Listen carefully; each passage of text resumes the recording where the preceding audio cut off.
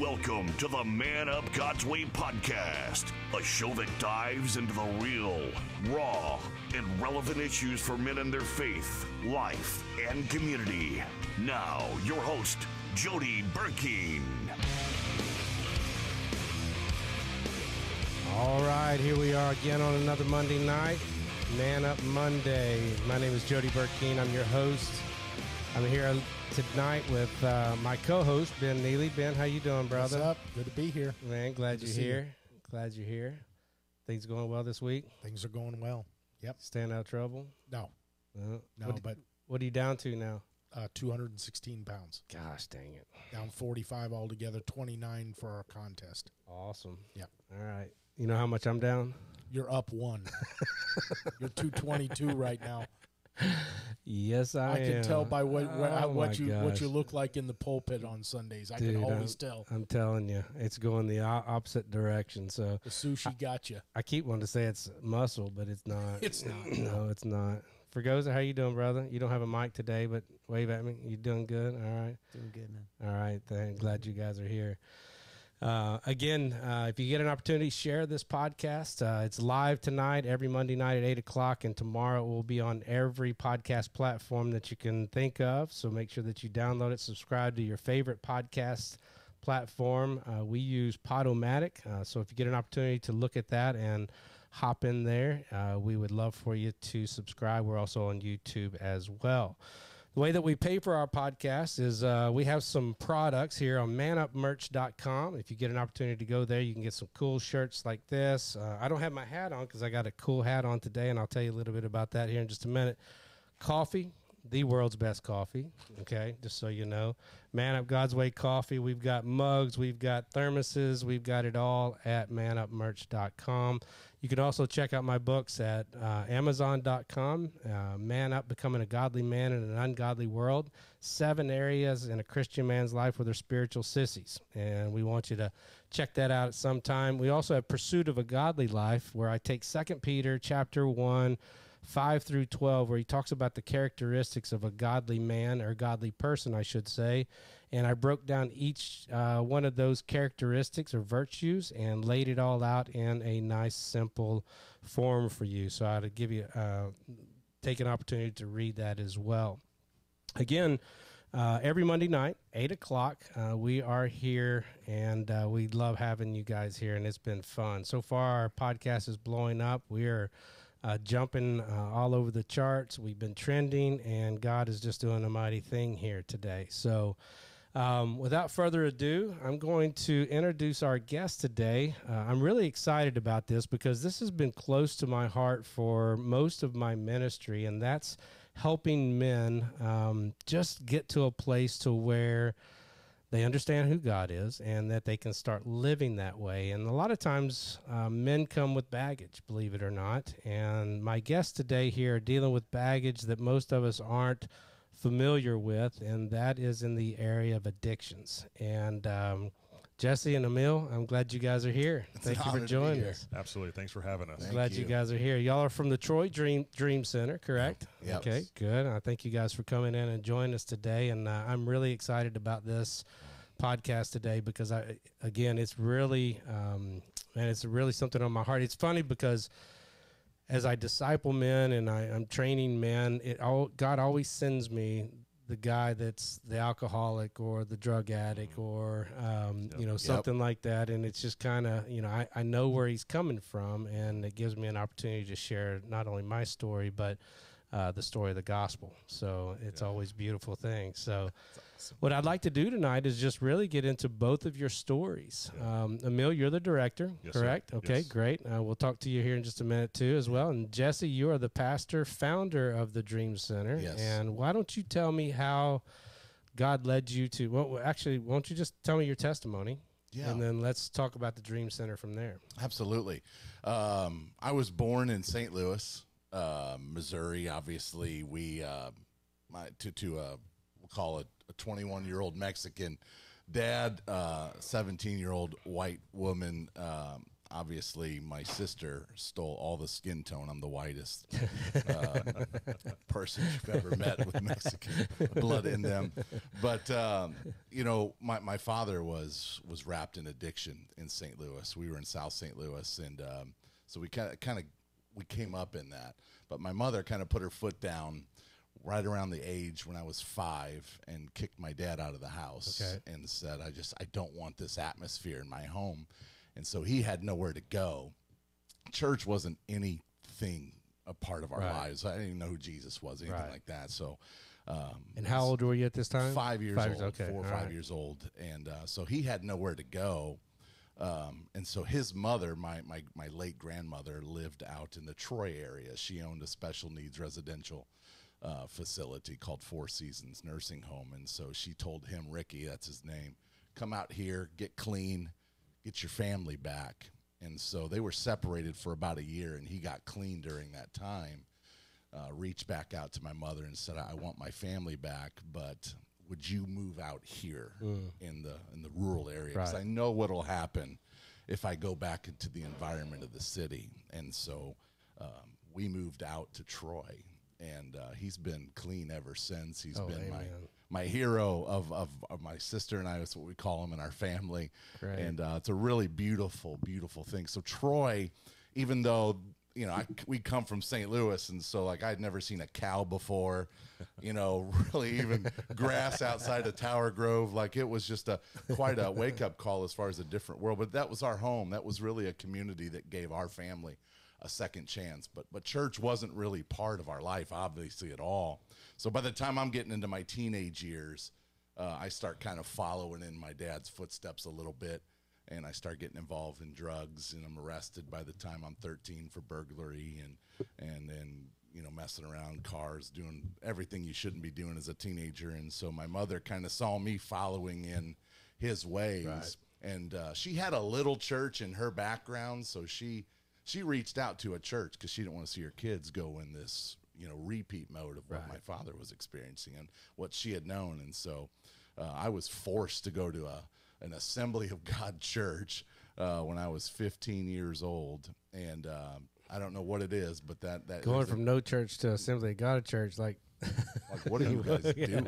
You know what I mean? So it was all just, it was wild, but nonetheless, it was such a wake-up call. There was a guy there that just really connected to my life, to my circumstance, introduced me to Jesus, who would change my whole life. And so September 15th, 1993, I was 15 years old. I gave my life to Jesus, and it was just, from there on, I knew that my life would be spent helping other people find what it is that I found. And so I went to Bible college and didn't know what I was going to do, but I just knew I wanted to serve God for the rest of my life, full time, all time, really. Right, exactly. There's no 9 to 5, as you know, Pastor, when it comes to ministry. But, you know, by the time, long story short, we realized we had youth pastored around the area in Arizona and Ohio, and but we knew we wanted to go back to Troy where we started and really plant a church that existed for what we called the people that nobody wants. So like when we went and started, we had no money in our pocket. We did how you should not do church planting. Yeah, exactly. Like we had no strategy. We just had a heart. Like, you know, we didn't go to the wealthy neighborhoods. We called the police station and said, where are you getting all the hot calls? Right. And they said, over here and over here, Bob's Lane and Pin Oak, you know. And so that's why, those are the doors we're going to knock on. Wow. And so, long story short, we started a church in June of 2009, my wife and I, for the people that nobody wanted. And in probably one of the worst times that we've seen in my lifetime, the crash of 09. When money was flowing everywhere. Again, the worst time to start something. And so, but we just saw God's faithfulness. And I'd say about 4 years in, we found ourselves with, you know, about 400 or 500 people. And 95% of them, we did a poll, 95% of them had never been to church before. And so that was like, we know we're doing a really, really good thing here. We realized kind of the caliber of people, the demographic of people we had when right in the middle of the worship service, I haven't told this story for a while, but like an usher comes to me and he's like, hey, there's a police officer outside. He's really upset, which is not what you want to hear in the middle of Good Father or whatever was exactly. the anthem at the time. So like I go outside and he's off duty. He's yelling at his family, like, get in the car. And they're like, whoa, you know, and I go, sir, is there somebody say something to you? Right. Like, can I fix whatever just happened? I'm getting ready to go preach here in a minute, but what's going on? And he goes, I'm never coming back to this church again. And I'm like, what happened? Tell me. I want to fix it. He points to the building. He goes, I've arrested over half the people in that room. He goes, you sat me next to it, dude. I just arrested literally 2 weeks ago. I didn't even know he was out. So I'm like, oh, man. I really realize your relationship with these guys are way different than mine. But where else do you want them to be than in the house of God trying to get a second chance? Because don't we all deserve that, and a third and a fourth? And so what we found is just that there was a reach into that demographic. You know, when you try and reach the people that nobody wants, I mean, the broken, the rejected, you know, what society calls the scum layer. Right. Like when you reach that and let God do his thing, like he turns them into the people that everybody wants. All of a sudden, like their testimony started becoming our billboards. Like, hey, if God can change that person, like he can change anybody. Will you help me with? And so we just started seeing that.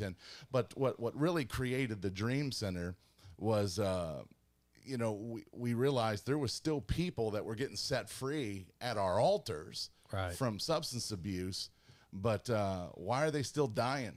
Right. Like there were people on the header images of our website that I was baptizing that I'd found out OD'd in the hotel room. Right. And so I'm like, what's going on? And that's when we realized, like, we need something more than just a once a week experience. Yeah. Like, you know, you can't really some people need more than just a visit to the altar to get free. Like, so I was like, we need to have somebody come and live with us. Some people just don't need to visit the house of God. They need to live in the house of God.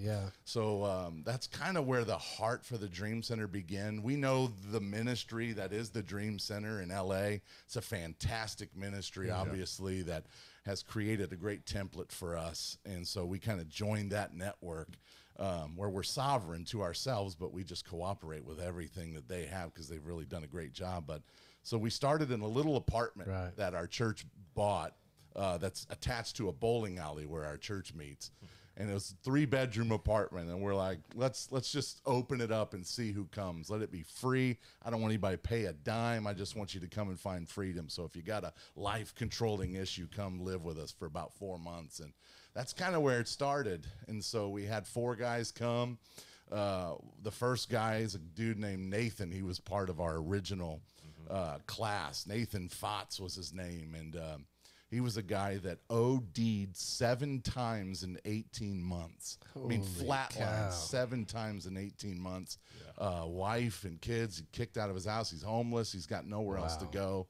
And he just can't. And I remember meeting him, and I'm like, Nathan, like, man, you would think, like, after the first time they Narcaned you back, bro, like like when you got that breath back in your lungs, that you would have an appreciation for life that would be the motivation to not do that again, but 6 more times. That's what I tell people all the time, you know, especially people who don't deal with addictions or, you know, people in recovery, is what we think is rock bottom is not even close. Right. You know, their rock bottom is a lot further than we've even. It's just like, seriously, okay, you got your breath back. Like, isn't that rock bottom? Nope. No. Yeah, that's not rock bottom yet. No. Those who do hit rock bottom and stay alive, usually you can help. Absolutely. You know, once they hit that. And then most of them hadn't hit that spot yet. Yeah. That stinks. So that story, I mean, of his just really educated us on what addiction was and the stranglehold it has on people. And so when he came here, he's like, I'm just really here to get sober. I was like, well, we're not here to get you sober. We're here to get you Jesus. Jesus is the one who's going to help you get sober. And so we watched him, man, come and just meet Jesus, and his life got changed, turned around. I remember there was a moment, I think it was around month 2, he told me, he's like, Pastor, like, I can't even explain it. He goes, heroin has been my vice. He goes, I don't know if people understand heroin addiction and what it does. He goes, but that's a desire. Many people say never goes away. He goes, for the first time in my life, I've never craved. Praise I God. don't crave it. Like, I Praise don't God. want it anymore. I Yeah. can't explain it. I'm like, that's Jesus, Yeah. Nathan. And so to watch his life get turned around to a level where his marriage is now restored when he graduated, like he got his kids back. Now he's on staff at our Dream Center helping other people get through. Praise God. And so there's so many other stories like that that has just caused people to be like, man, there's a place that there is hope for a Amen. very, very like gigantic mountain of a plague that Right. we're all experiencing when it comes to addiction. Yeah. And so it's really been fantastic. And so the demand's gotten so great, it went way beyond me because obviously I'm not really meant to be part of the day-to-day processes of where we get the brother with the details and the gift and the talents to be able to administrate it all. That's So great. we hired a great director, and he's got a great staff that runs this program that's really worked alongside our church. And so we really even wanted to separate it from our church because Right. we didn't want it to be about the church. So we've been able to connect with so many other churches That's now awesome. to be a ministry for all churches. Because Yeah. if you've got somebody in your church that you need help, like no matter what you need, like call. Like we've got a That's place. awesome. And so that's why we're thankful to have, you know, this guy and all that he does. You know, it's What really a great awesome. story. Yeah, it's What a- amazing. That's I'm great. just so glad there's somebody with as much excitement and zeal and as animated as me on the show. Come on, man. You know, I'm with you. I'm with you, brother. I'm picking up on your energy. Well, what a great story. So that's how Dream Center was birthed. Yes. So Emil, tell me your story and how you ended up in Troy, Missouri, running the Dream Center. Wow. I tell you what, it was not in my life's plan that I was going to be doing this. So kind of opposite of Pastor Jesse here, my dad's a United Methodist pastor. Okay. You know, born and raised in the church my entire life. So I knew all about Jesus, all about God, but I chose not to really commit myself to it. Right. You know, so for the first 18 years of my life, you know, I was always living out my parents' faith, going to church, doing all the things, singing the songs. But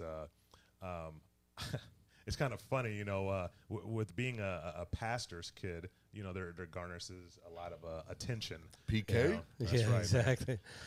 It's a rough life being a PK. So just so you know, Yes, it is. you know. So I got 4 kids that tell me that all the time. Yeah. tell you what, but I'm very thankful for it. So you know, when I was young, I have 2 older brothers. One's 3 years older than me, and one's 5 years older than me. And we would always go to these different places that my dad would preach at, or if it was just Sunday evening services at different places. And there was these little old ladies, you know, that would see me being the youngest of the boys, and I was always young and kind of a little chunky, you know. that I don't have the same success as you, but I'm trying to get there, you know, There as you far go. as the weight loss, you know. But I do think it's a little bit of muscle. It's muscle. Yeah, Yeah, yeah, there you Oh, go. for sure, Yeah, for yeah. sure. You're big boned. Yeah, big. Yeah. That's a thing. Okay, you know, sure, I'll go with it. You know, but so we go to these different little places, and you know, since I was the youngest and I was the smallest, you know, they'd always say like, "Oh, you're going to be just like your dad. You're going to be a pastor." And man, I would give them such the death stare. I'm yeah. like, man, I don't want any part of it. Like, why can't I just be Emil? Right. Like that. That's what I want to be, because for the majority of my life before I left the house, I was always one of my older brother's younger brother. Hey, you're Ernie's Yeah, younger Ernie's brother, brother, yeah. or you're Eben's Yeah. brother. And I'm like, man, no, I'm Emil. Yeah. And so with my dad being a pastor, we moved around every 3 to 4 years. And so ironically, when we moved to my hometown of Toledo, since I'm from Ohio, so I'm Okay. just a transplant here, so don't hold that against me. I lived in But, Columbus for 5. Actually, Columbus and Cincinnati for 7 years. Really? Yeah, Oh, uh-huh. that's amazing. Long enough to start liking Skyline chili. So Well, A lot of cheese. a lot of So much cheese. cheese it's on all that. right, you know. Well, I And the lived in- Buckeyes. Yeah. That's right. I mean, look, Buckeyes all day, and actually, Yeah. that's probably why I'm still at the church I'm at right now. My wife was just telling me this story, you know, a few days ago. She's like, "Hey, this was why we stayed." She's like, "Because of you." But anyways, that's a whole other thing. Buckeyes. But I lived in Milford, I lived in Springfield, lived in Columbus, you know, all over West Ohio. Right. But so we moved to Toledo at the beginning of my senior year, and it was finally, hey, I'm 15 years old, and I don't have my brothers there. So nobody knew my brothers. It was always Oh, just you. Emil. Okay. So I'm like, okay, well, who am I? You know, and so I went through this phase where, you know, I was just figuring out who I was, and still going to church with my parents and still doing that thing. you know, I was confused about a few things in the church, you know, because, you know, I would see somebody being full of the Holy Spirit and then go outside and yell at their kids. And I'm like, well, that doesn't seem right. You know, like that's. I'm a pastor and I'm still confused with the church too. So I remember I had graduated high school and I was going to college and, you know, I was working and, you know, I don't know why I didn't want to just save money, but I said, hey, Mom, you know, Mom and Dad, I'm just going to move out. And, you know, they're like, hey, you don't have to. I'm like, I know, but I just want to do something with my money. So so I moved out, and I was thinking I was about 19 years old, and I did not go to church. I was like, man, I'm good with church because, you know, I've gone for the last 18, 19 years of my life. You know, I don't need to go. I got enough of it, absolutely. Like I've heard all my dad's sermons like several times. At least I think so. You know? And so, you know, I didn't go to church, and so just out there hanging out with my buddies, just doing 20-year-old guy stuff, you know. But during that time, I met my wife, which was amazing, and so we never had a church home. You know, the only time that we went to church was probably when, you know, my parents kind of shamed me into going. You know, like, you coming to Easter? You coming to Christmas? Exactly. Hey, it would be really nice to see you and your wife and, you know, my grandkids at church. I was like, you know, whatever. Right. And so, so I didn't really have a faith of my own at all, even though I had grew up in church my entire life. And so in my 20s, you know, with my wife and kids, you know, we were living, and it was a good life. Well, my wife's sister, since my wife is from the area, she actually got diagnosed with cancer.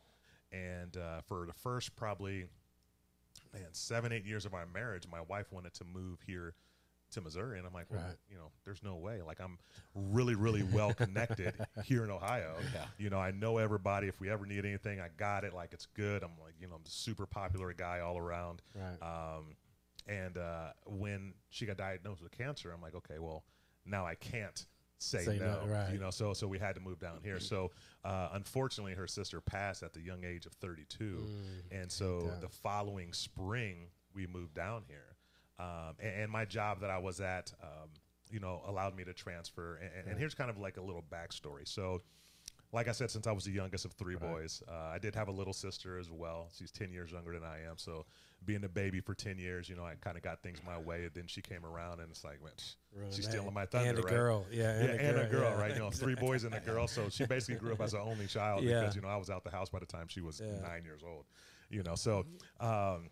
But in order for me to even make it with my brothers and that sort of thing, you know, I had to try harder. So my one brother is like 6'3", and my other brother's barely 6 foot, but he was super fast and they were athletic, and they had all these, I could just say, just God-given abilities. And so, you know, I'm like, man, I had to scrap and fight to even compete with them. And so whenever I got to play against people my own age, if it was football, basketball, you know, I was able to compete at a little bit higher level in those things. And so what I knew how to do was, I knew if I worked hard, I could get a trophy that had my name on it.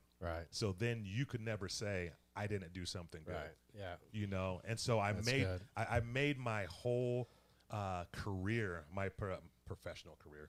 Well, I'm sorry, my career at my corporate America job about getting a trophy, because if I got a trophy, then I got money, and I could just sit it right there, and I could just tell you, hey, Jody, take a look at that. Like, you can't tell me I wasn't good. Like there it is.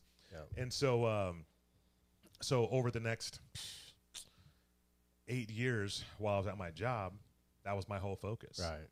And man, it was right about 1.5 years before I left my job. Did it become your identity?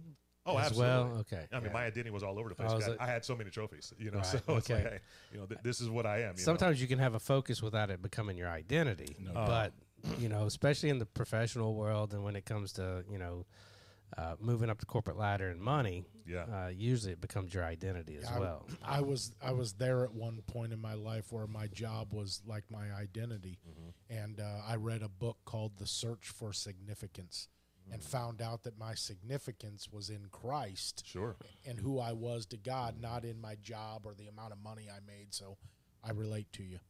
For sure. Well, that was the only way that I had significance, you know, because I was always trying to do one better, you know, because it was never good enough, because, you know, my brothers really did like shape this drive and hunger that I had. Like I remember this one time we were in the basement at my house in Columbus, and my middle brother was a freshman in high school, and he was playing basketball and he broke his finger. And so it was a snow day in Columbus, and we said, hey, you know what, we're going to go ahead and do like a boxing match down here. So I think I'm in 6th grade, 7th grade, something like that. And I get 2 pillows from the couch, of course, and he gets 1 pillow from the couch because he has a broken finger. And so it was on his dominant hand. And so he had a pillow on his left hand, and we filmed us, you know, boxing. And man, you figure I would have a great chance because I got 2 hands and he's only got 1 hand and all this stuff. Man, he kicked my butt like over and over and over again. And I'm like, my gosh, you know, I could never get over. And I just kept trying. And man, I have to show you those videos sometimes, man. It's incredible. You know, just a little chunky kid getting beat up by a one-handed man, you know. Yeah. But so like they just shaped me, you know, with so much in that drive and passion. And so when I finally got rewarded for, you know, what I could do, I just put it on display. I mean, even to this day, you know, I don't glorify them like I used to, but in my wife's office at our house, you know, we have a credenza, and it's probably half full of, you know, all my trophies and that sort of thing. Right. You know, actually, a guy was just over my house yesterday, and he's like, wow, that's amazing. And he took a picture of it. I'm like, man, you don't need to glorify me. Anyhow. Right. But anyhow, what ended up happening, I was on the short list for a lot of promotions. Okay. And since we had moved down here, and I actually had changed divisions in my job, so I was working for a different, there was like 3 big silos, I guess you could say, in this company, and I changed divisions, and I really took off in my career. And I was on a short list for a lot of promotions, but I had to move, you know, for these promotions. Well, there were 3 promotions that came up that were here in the St. Louis area. And I'm like, oh, this is incredible. Here's my chance. And so the first one came up, and I got, you know, denied for it. I'm like, oh, crap, that, you know, that really stinks, you know. Second one came up, and I got denied for that too. And then this third one came up, and I remember the Lord speaking to me. And I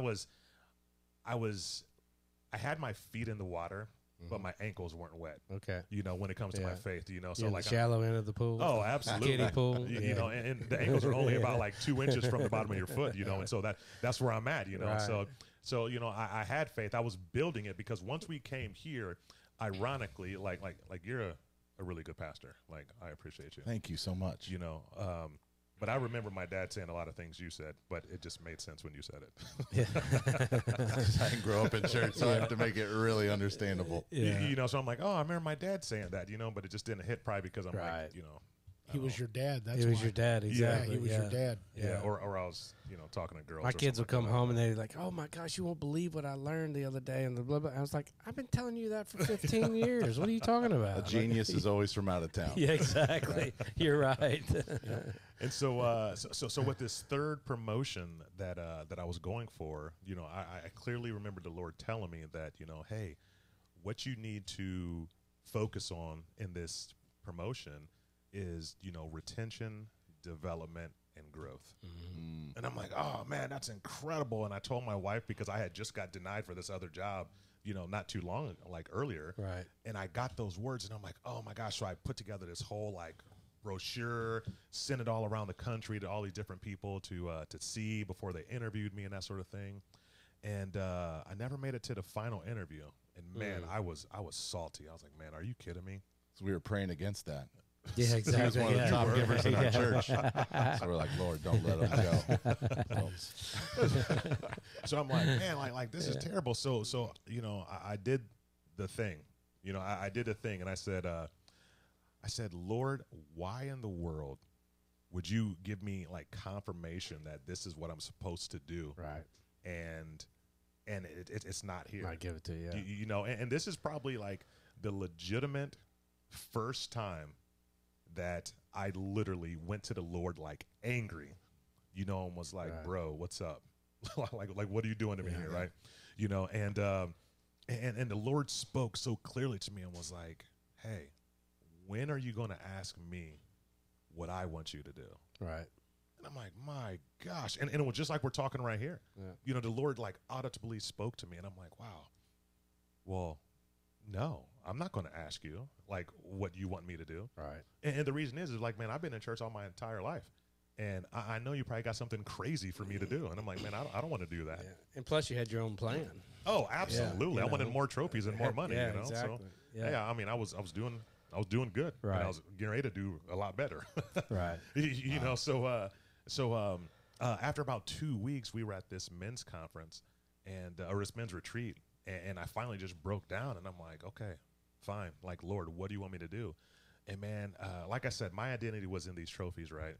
And so he told me, he's like, hey, you need to seek after me the same way you seek after promotions and accolades at work. That's good. And I'm like, my gosh, like I thought I was. Yeah. You know, I thought I was doing these things. Isn't it funny how we think, you know, a lot of times promotion and more money's equals blessings? You Right. know? So much. I think a lot of times that's Satan going, yeah, I can give you some good gifts too. for Here sure. you go. Keep your mind off Jesus. You know, just you know, The We all Bible do that. the Bible says one of our issues is that we attribute gain to godliness, Come on. right? Yeah. So only time we praise God is when we're gaining something, Yeah. and we always talk about this. Christianity is about losing. Yeah. You gain heaven. Past that, you need to lose yourself, right? Yeah. Right? Lose what you want. Lose this, that, and the other. You know, So that's good. good. Yeah. Yeah.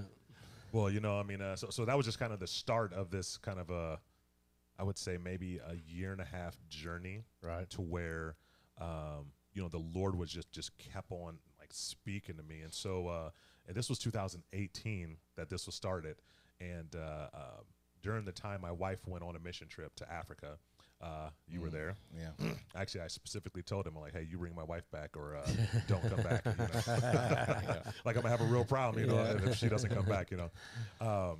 So while they were over there, it was just growing on me harder and harder and harder. And it was like, wow, you know, I feel like I need to do more, you know, with Right. these gifts and talents, you know, kind of that the Lord gave me, you know, but I don't know what it is. And so, you know, after they got back from Africa, we started having these conversations, you know, just about, hey, what that looks like and what's it going to be.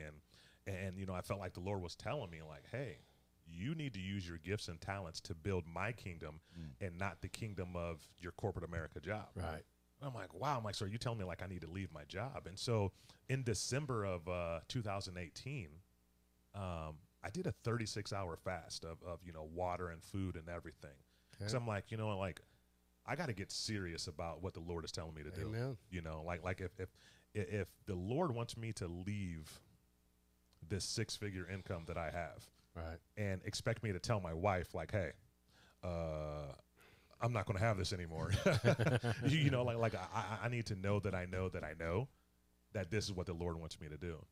And so I went on this fast in December, and right at the end of the fast, the Lord's like, yeah, like you need to leave your job. Now, mind you, during this whole time, I didn't think I had a problem, but I did have a problem.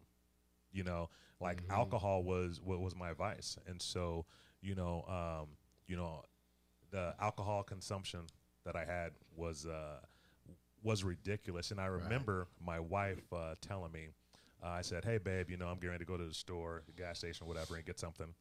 And you know, she was sitting in our living room, and she's like, "Hey, didn't you just drink yesterday?" And I'm like, "No, it's been like 2 days."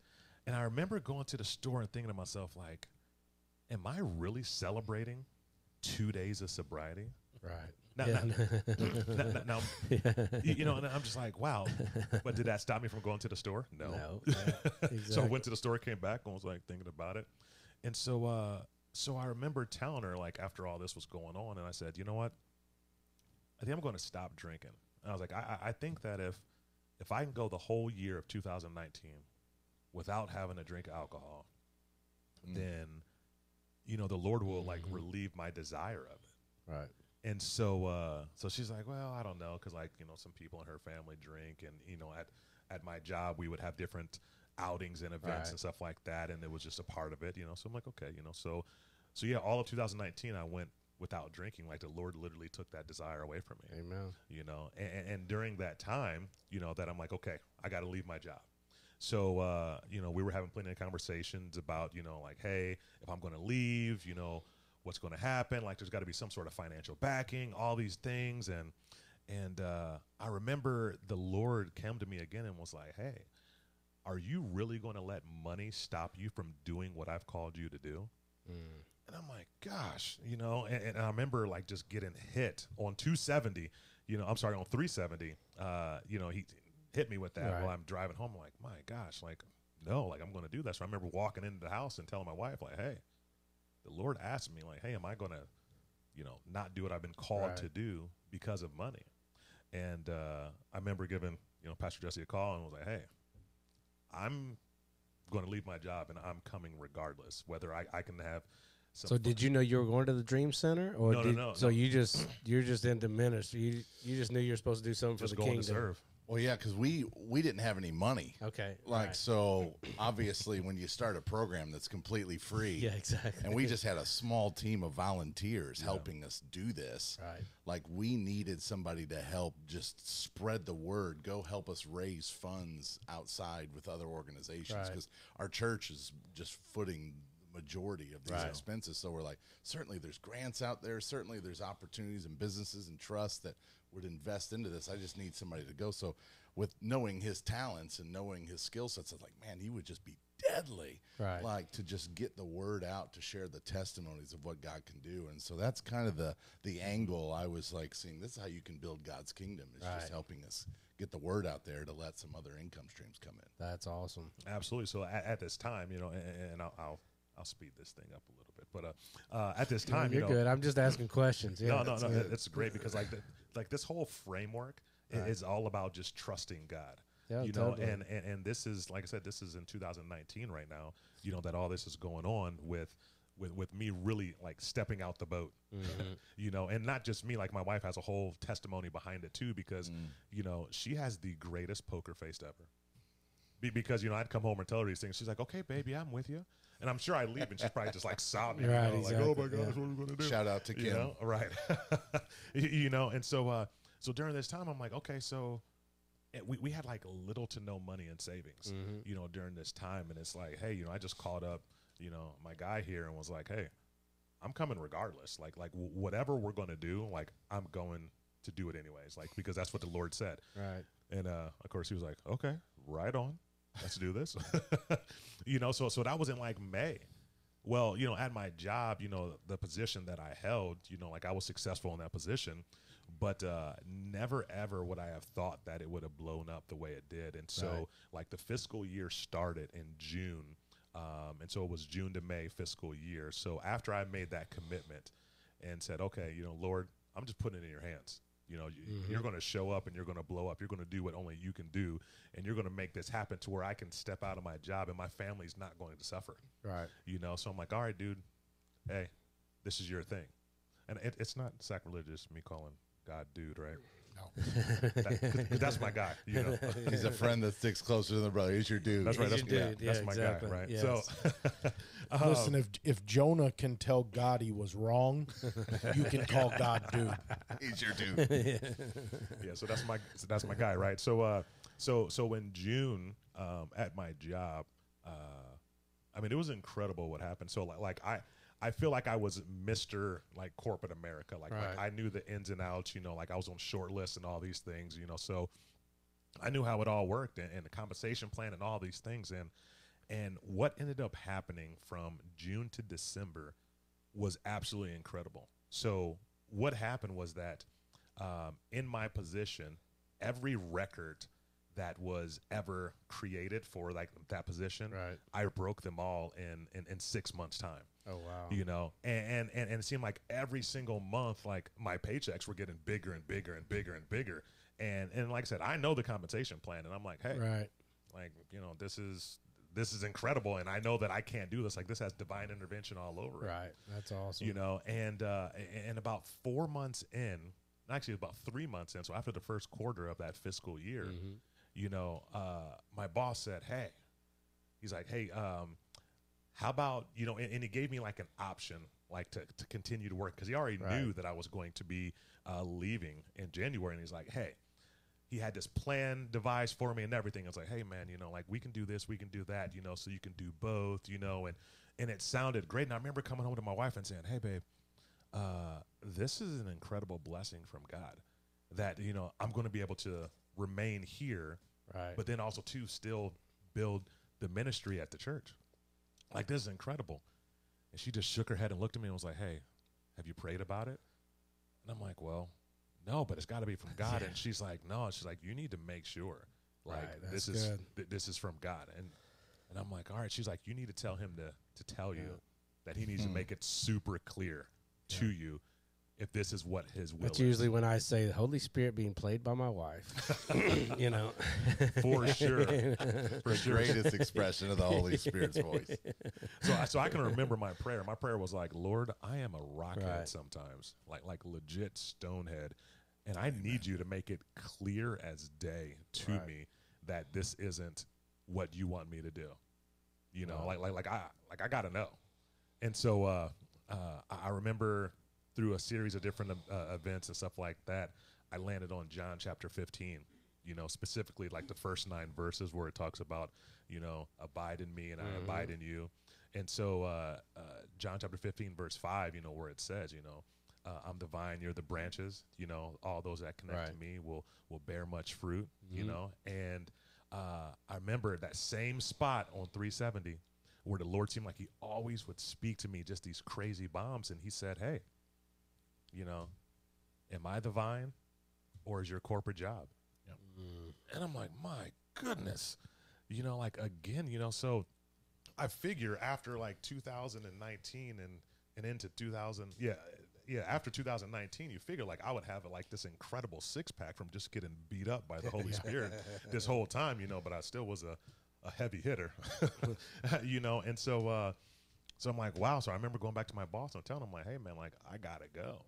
And I remember, you know, telling the Holy Spirit, like, I was like, hey, if I could be attached to like $1 million in sales, which had only been done 3 other times, but it took 12 months to do. Right. If I could be attached to $1 million in sales, that would be a great story just to give you the glory. And through all that time in 6 months, you know, I had more than $1 million sold. And when people from all around the country, no exaggeration, people from all around the country would call me, oh my gosh, Emil, what are you doing? You know, this is incredible. You know, you broke all these records. You're going to make all this money. You're going to get all the trophies with all your Right. names on it, you know, and all those things. And I'm like, man, I'm leaving to do the Lord's work. What? Are you for real? You know, and then Crazy, you know, man. these people that I never knew were believers, you know, people from Atlanta, people from California, people from Florida. They're like, man, you know, I volunteer in my church too, man. You know, praise the Lord. You know, you're going to go do this. Right. And so, so I was able to give the Lord glory for all those things that he gave me. And by the end of those 6 months, you know, we had enough money in savings to where I could go 1.5 years or 2 years without getting any money. Come on. Right. And we that's wouldn't good. have to sell our house. We wouldn't have to sell our cars. You know, our kids wouldn't have to change schools or anything like that. We could live life based off of, you know, what we had already lived. Right. You know, sure, we made some cuts. You know, we were wise behind it, you know, but even still, it was like, wow, you know, did all these things and really just diving into the Lord and just being directed by the Lord. And so, you know, in 2020 hits, and here's what's crazy is, you know, I left and my corporate job, you know. So this is in December of 2019 you left. Yeah, well, Okay. January 3rd or whatever, Okay. I think, something like that, you know. 2020. Yep, 2020, Okay. right before everything went Right. crazy, right? And so, you know, my corporate job never, like, laid off people before, like, ever. And so, of course, when the pandemic hit and that sort of thing, and, you know, I would, if I was a betting man, I would say I would bet a significant amount of money that I wouldn't have been laid off because of my numbers. Well, the fact that I'd left, you know, when I did, more than likely that saved somebody else's job. Right. And so this lady who took over for me, you know, she's incredible. You know, she was a single parent, you know, 2 kids, you know, going to school, like kind of down in this area, you know. And, you know, she was able to take over for me and she was able to thrive. And I started to think, you know, of course, a year later, like, man, if I would have stayed, would she have lost her job? Right. You know, so you sometimes you think about those things like, okay, you know, if my like me being disobedient, like what Could does hurt that ripple somebody look else, like? yeah. You know, and so, you know, so I left my job and I remember about 4 months into the year, I remember looking at my wife and saying, man, isn't it weird that I haven't got a paycheck this year? And it was really ironic and crazy because at this time I wasn't working for the Dream Center. I just was, doing like outreaches and mission stuff, just to try to raise awareness. But, during a pandemic, trying to raise awareness about, Yeah, exactly. about anything was just really difficult. Yeah. And so I did something, and about 5 months in, I had got a check for like $25. And I'm like, wow, Lord, you're so funny. Because I'm sitting here telling my wife, like, hey, it's so funny that I haven't got a paycheck this year, and I get one for $25. Because I told you the only checks that we can give you are the ones that you get. Yeah, exactly. We'll give you a portion of that. Yeah. So that was, what, $2? Well, Yeah. I have no That's idea, but good. it was hilarious. I'm like, okay, Lord, I got you. I'm not to focus on the money, Right. and all those things like that. And it's funny for Yeah. all of 2022 or all of 2020, I think I made a total of $125. And you add several dollar or several zeros to that. I was way above that. In a prior Right. year. So and it wasn't until December of 2020. Yeah, December of 2020 was this position as director of the Troy Dream Center offered to me. And the crazy thing about it is that this position as a Troy Dream Center director Right. is a combination of all three positions that I was passed up for at my corporate job. Well, there you go. And it's like, man, Lord, I see what you're doing now. When it comes to like all those positions wrapped up into this one, Right. which I was highly qualified for all those positions. But Right. the Lord had something else, for me, and that's this. Right. So obviously you started doing fundraising and making sure that you were trying to get grants and different things like that, especially in the addiction realm, recovery realm, I should say. There's quite a bit of money out there, Sure. and if you go out and find it. So you started as the director when? December of, actually You said January. 2020. Okay, Yeah. so January 2021, Yeah. December. Okay, so at that point in time, you guys moved it over from the church into its own. Yeah, Is that what you did? beautiful. Obviously, its own 501c3 organization, and then obviously funds started to make themselves available to us. Generosity started to swell.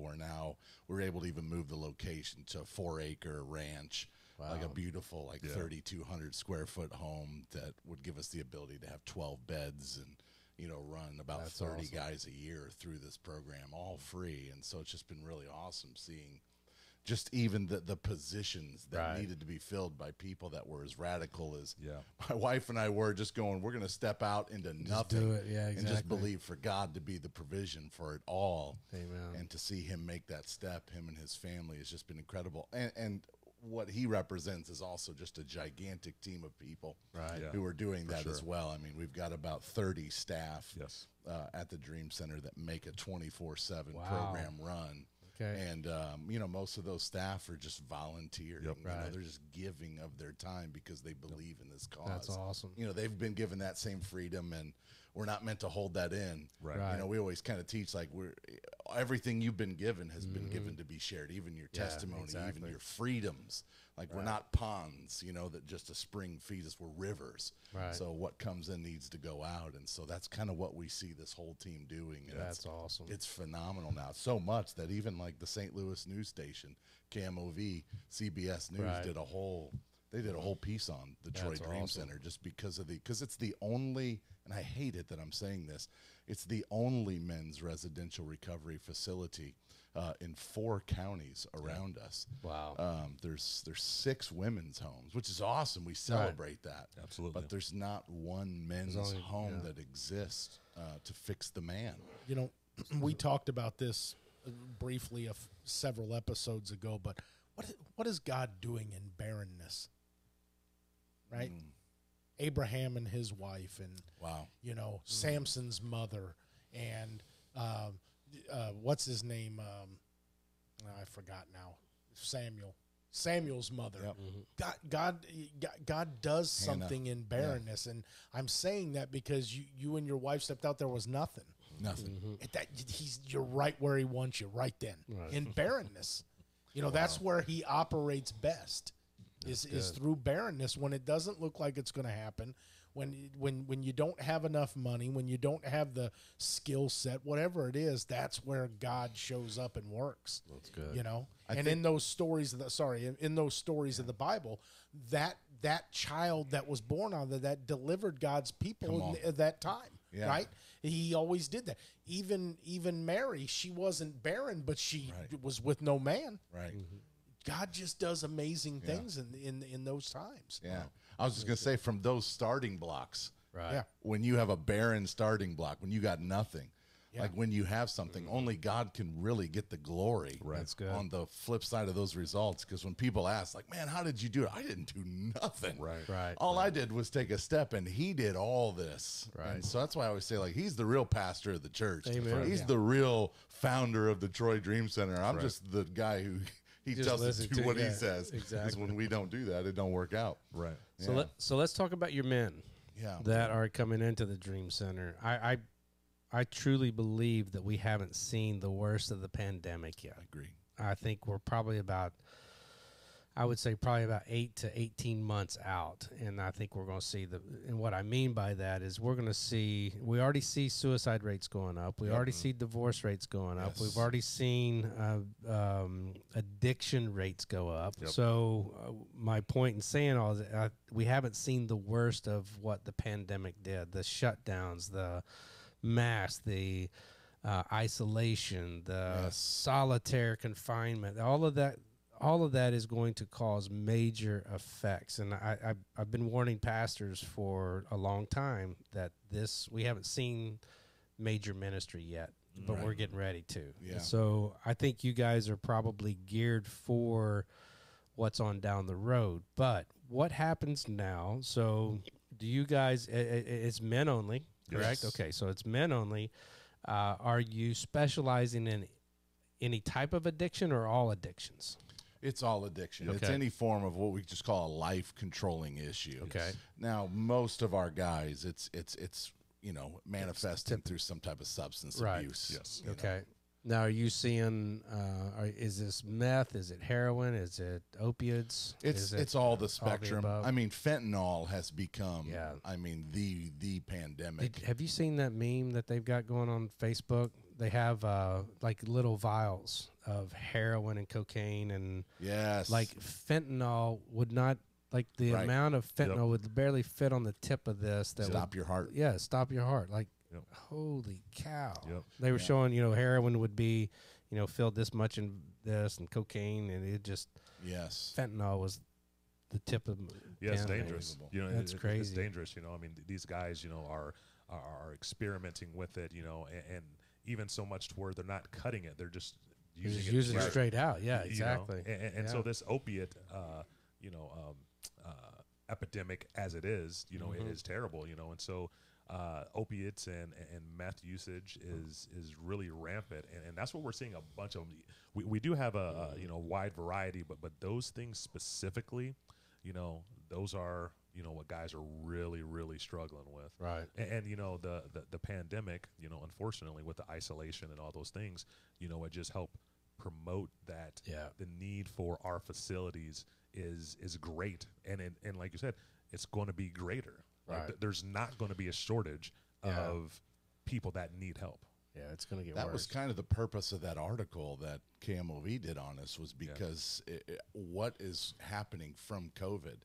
Because when you just make everybody go stay in your house by yourself, like you said, to use that word isolation, I mean, that's the best friend of addiction. Yes, it is. We were made, human beings, we were made, God made us to do life together. I always say, like, faith was never meant to be lived out alone. Right. I think even just praying by yourself, like, I think these things are just so overrated. They're important. Right. But man, we were meant to get together and live out together, because the strength that's found just in the physical presence of each other. Right. That even Zoom screens don't really No, do not it at all. justice. Yeah. Like, I think you're right. Like, we're seeing even depression and even like support groups, and like the church has got to get ready for crisis ministry more than they ever has. And this is kind of what we're focusing on doing, because that's what we're seeing is more and more just casualties to this. Perfect example is right now. Like, I'm really excited all of a sudden, you know, just the hearing your guys' faith and your excitement about what's going on and what God is doing. Like, that's a faith builder. Like, I wouldn't get that if I wasn't spending time with you guys. You know what I'm saying? So like, good. this is needed, you know, just to be able to talk about what's going on in our lives. And we try to share that often with the men in our church, and as well as the men in the men's ministry, as well as that you can't, number one, don't try to disciple and do life together on Facebook. Come on. You know, don't try to do it over text. You have to do it face to face. It has to be 1-on-1 or 10-on-10, whatever that looks like. I mean, but it has to be done in a setting to where you can actually look across the table, look somebody in the eyes, and listen to their story and tell your story and get excitement, encouragement, accountability, even a poke in the chest. You know, we all sometimes, need that. we all need that sometimes, and you can't get that. And I love what you guys are doing with this ministry, because you're taking guys who are typically they feel more comfortable being isolated and by themselves, because there's so much shame in what they're doing that they feel like nobody's going to understand my story. Where I always tell guys all the time, you should share your testimony as much as possible, and your problems. You know, men typically have 5 major problems: sex, wives, money, kids, and work. You know, and that's how simplistic we are, and we should be able to talk. Seriously, we're not real deep. You know, it's not. That's why I'm laughing, because I'm like, that's exactly right. Yeah, you guys can expound on that when you read the book. Yeah, exactly. Yeah, we're not real deep. You know, but what encompasses that is pride. Oh, totally. And so when you get into an addiction, I was an alcoholic. I've done just about every drug. I understand what that addiction lifestyle is. Sure. I'm addicted to everything but exercise. And it's Thank one of those. God. Yeah, thank God. Yeah, you're lucky I'm not. I'd be blowing your doors right now. But it's those moments that you know, men need to get together. They need to talk. They need to flesh their stuff out. They need to confess their stuff. You know, most times guys don't realize they're confessing just by talking. Right. But that's freeing. That's good. It's very freeing when that happens, and I see that in addictions. I see men in recovery. You know, I see men just broken marriages, broken fathers. You know, when they get that opportunity to share and you can just see like the weight of the world just going off of them, and then where we lose as a church and where we lose as disciple makers is we don't stay on top of them. And so I've got a lot of questions I want to ask you guys. Number one, are you guys doing detox as well in the ministry? Or do they have to come in detox? Or are you allowing them to detox? Do you have medical detoxing? Or The you rules just say you are supposed to, but obviously we've got guys that are just before they come in, they're throwing everything in their system. Yeah. But if it's too much for us to handle in that moment, and alcohol has really become the hardest detox for anybody. Then we'll send them to a facility to get you know, that out of your system, because they're not even able to pay attention half the time. And you know, but most of the guys are coming in at a level where it's a manageable detox. But the severe ones, then we get you to like alcohol. If you cut that cold turkey, a lot of times it's deadly. That's deadly. Yes. Yeah, exactly. Yeah, a lot of the lasting effects with alcohol, you know, I mean, are a lot worse than any other drug, you know, because you're talking about liver, heart, you know, the thickening of your heart and those things. It really does take a toll on guys. And what's interesting is we've had guys come into the program that, you know, were drinking a fifth a day, and, you know, 3 weeks into the program, they're like, Emil, everything hurts. And I'm like, well, you're not masking it with that alcohol anymore. You know, like I think even a guy one time had a separated shoulder that he had no idea about because he was masking it with alcohol. You know, so like the first week of the program is like that detox to where, you know, they're able to, if they need like an extra little bit of sleep, we will allow a little bit of sleep, you know, but we have our Are you program. pretty regimented throughout the day? Okay, good. Absolutely. Yeah, that's what And I've always heard, that you got to keep guys just military. It is. Well, and here's the thing is, like, you know, before they come into the program, I mean, they're out there doing whatever they want to do. And so, you know, guys thrive in structure when they don't have structure. You know, like at some point we all want to be told like, hey, this is how you should act, this is what you need to do. And so with our program, that's exactly what happens. We're like, hey, you wake up at 6:30 and then we're doing Proverbs. We read Proverbs every single day, you know, whatever chapter coincides with the day of the month, we're reading that Proverbs. And then we go about our day from there. Then we end the day reading Psalms. That's led by our program assistant supervisor who was a sergeant in the Army, did 7 tours in the Middle East, so he doesn't play around. Like he keeps them on on that regiment. That is awesome. Okay, so there's not a drug or alcohol or addiction that it's typically substance abuse, correct? Yes. Okay, so not like porn addiction or a lot of guys have that. Well, most of them do have it anyway. But they're not. I don't know if we've had a guy come in yet that say, hey, I need help. But we'd welcome that. Absolutely. You'll be amazed at how many there are out there. Absolutely. That have that. So what's what would you say your top issue is drug wise? Is it opioids? Is it heroin? Is it crack? Is it? Well, they don't do crack anymore. well, definitely opiates is going to be the big one for sure. Any different style of opiate, that's really what guys are getting their hands on. And of course, fentanyl is an opiate, right? It's moving out into these areas where guys can be more isolated. To do it. It's wild to see the trail because he's created an extensive application process, where it's like maybe, I don't know how many pages. It's like 3 books. But it just to basically detail the history of when most of those drugs started in their life. And I'm talking as early as 10.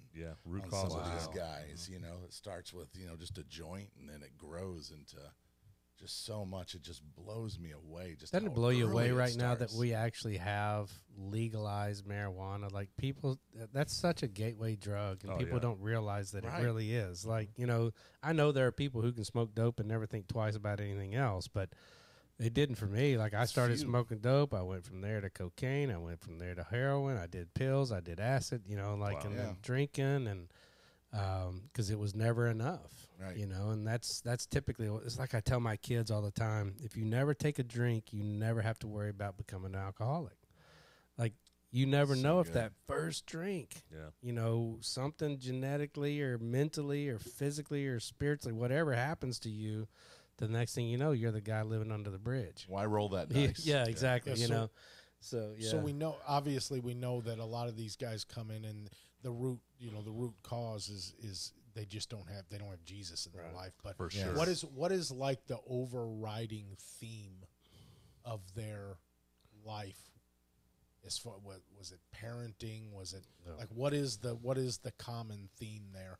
Yeah, we go pretty hard into like curriculum and psychology, and we even offer them their own personal counselor, and just to help get those layers exposed in their life. And it often does come down to a father, or should I say an absence of a father in their life. I mean, it often comes down to that. It's you're finding a boy inside of that story that is had so much missing from the atmosphere of his life that was supposed to be there and feed him to become the man that God made him to be. And so that's because we just see addiction as the symptom. I mean, what's the root of it? And that's where we want to get to it. Because if we can deal with the root, then you're going to have different symptoms in your life. Yeah, every human at their core wants to be loved and validated. The problem is our parents aren't capable of doing it to the degree that God does. And I learned this myself through my father. And I had a good dad, but my dad didn't pour a whole lot of wisdom into me. My dad I'd get corrected and there was never any wisdom behind it. And every bit of wisdom that I've learned in my life up until God was by mistake. Wow. I learned it through error. Yeah. You know what's interesting is, recently I've been really going back over, just in my life, just regarding, like gospel music and just some things that like my dad has said. And it's like, it's amazing how, like my dad's super wise, like I believe so. But now I have a different appreciation for it. Shout out to Roland, which is probably listening, I'm sure. But I'm thinking about it now and I'm like, wow, there was so many things that I could have learned, from my dad, growing up, and I just wasn't accepting of any of those things. Yeah. You know, like I'm not like, I don't know if I'm not a typical, person that had like an addiction, because like, my dad's pastor, my mom's first lady, great family and Right. stuff like that. We moved all over the place, and it was, I'm probably one of the only ones of my friends that parents weren't divorced, growing up, because, that's the thing. And so it just is amazing now how, I'm looking back on all those things that my parents, told me, or those sermons that my dad preached. And it's like, okay, like I get it now, and I'm 40 years old. It's like, man, what a knucklehead I am. Yeah, you start hitting 35, 40 years old, you start saying the things your parents did. You're like, oh, really? Did I just say that? It kind of goes back though. For such a time as this, right? When you said earlier that you listened to him and your dad said the same thing, but now it's registered, it's because it's the way it was supposed to be. It's good, Ben. Wow. It's two things. It's God showing you your dad was right, but God's not trying to beat us up. So it's more than that, right? So what He's trying to show you is that now was the time. Yeah. How many times have you read the Bible and you missed a verse, and then 2 years later you read that same scripture, and all of a sudden something jumps out at you? It's because your heart's ready to receive. God's prepared the soil, right? It's good. Yeah. I did want to say, something about our program that I always want to share with everybody is the fact that, like truly at the horcrux of my job is just that me and my team just create a place, right, where men can come and feel safe, to where they can receive that help, hope, and that healing that the Lord can provide. Because, once dudes start opening up, then it's like a floodgate. Once you get past that exterior where they're like, oh, I'm super tough guy, or I ran with this gang, or I was in this jail, I was half my life I was in prison, all these things. I did these drugs and all that stuff. I tell them all the time, I'm like, hey man, that doesn't impress me. Like, I don't care what type of fights you've been in or whatever. Like, you're not going to fight me, because like, I don't want anything from you. I just want you to get better. I want you to meet the fixer, which is Jesus. Amen. And it's not anything that we're going to do. Like, we know that if we can help the man, we can help their families, right? Which will in turn help the community. So really, we're just trying to make sure these guys have a safe environment to where they can get real, right? Right. And they can meet Jesus, because Jesus is the one that does it. We just create this environment. So through the process, you bring them in.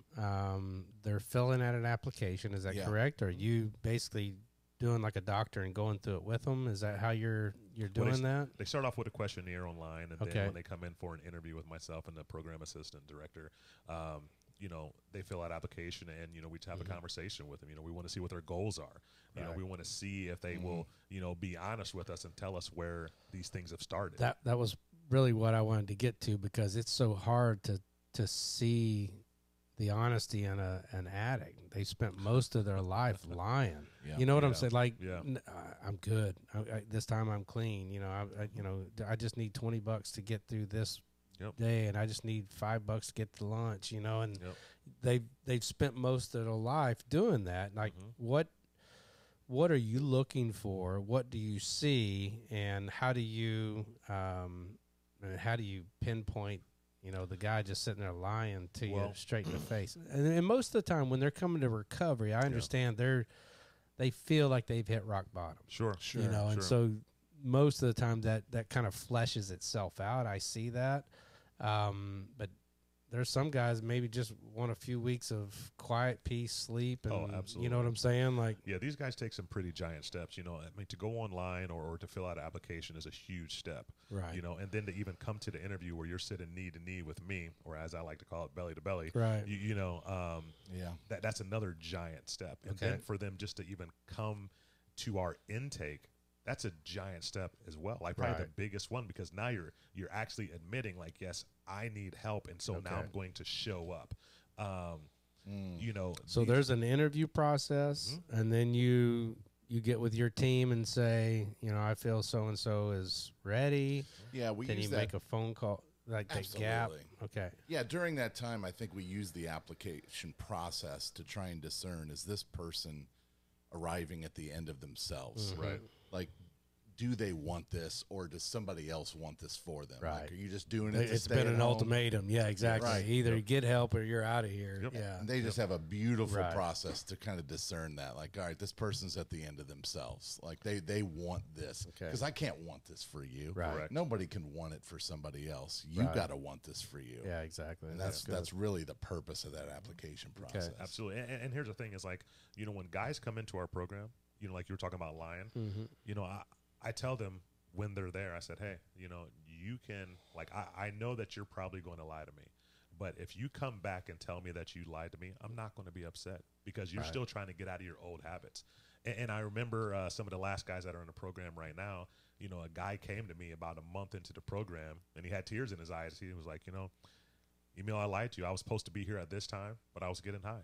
And then I showed up at this time and I'm like, hey, it's okay. You're still here. Right. You know, you see the error in your ways, but you're seeking after God. And so that's all that matters. And so, you know, it's just one of those expected things for guys to lie, you know, during this process. You kind of can't get over it. So you just got to be Holy Spirit led on all those decisions. Yeah, I'm just like I would say probably, and I'm not equipped other than through the power of the Holy Spirit to deal with these kind of guys. But I would say my success rate within the context of our church is maybe, 10%.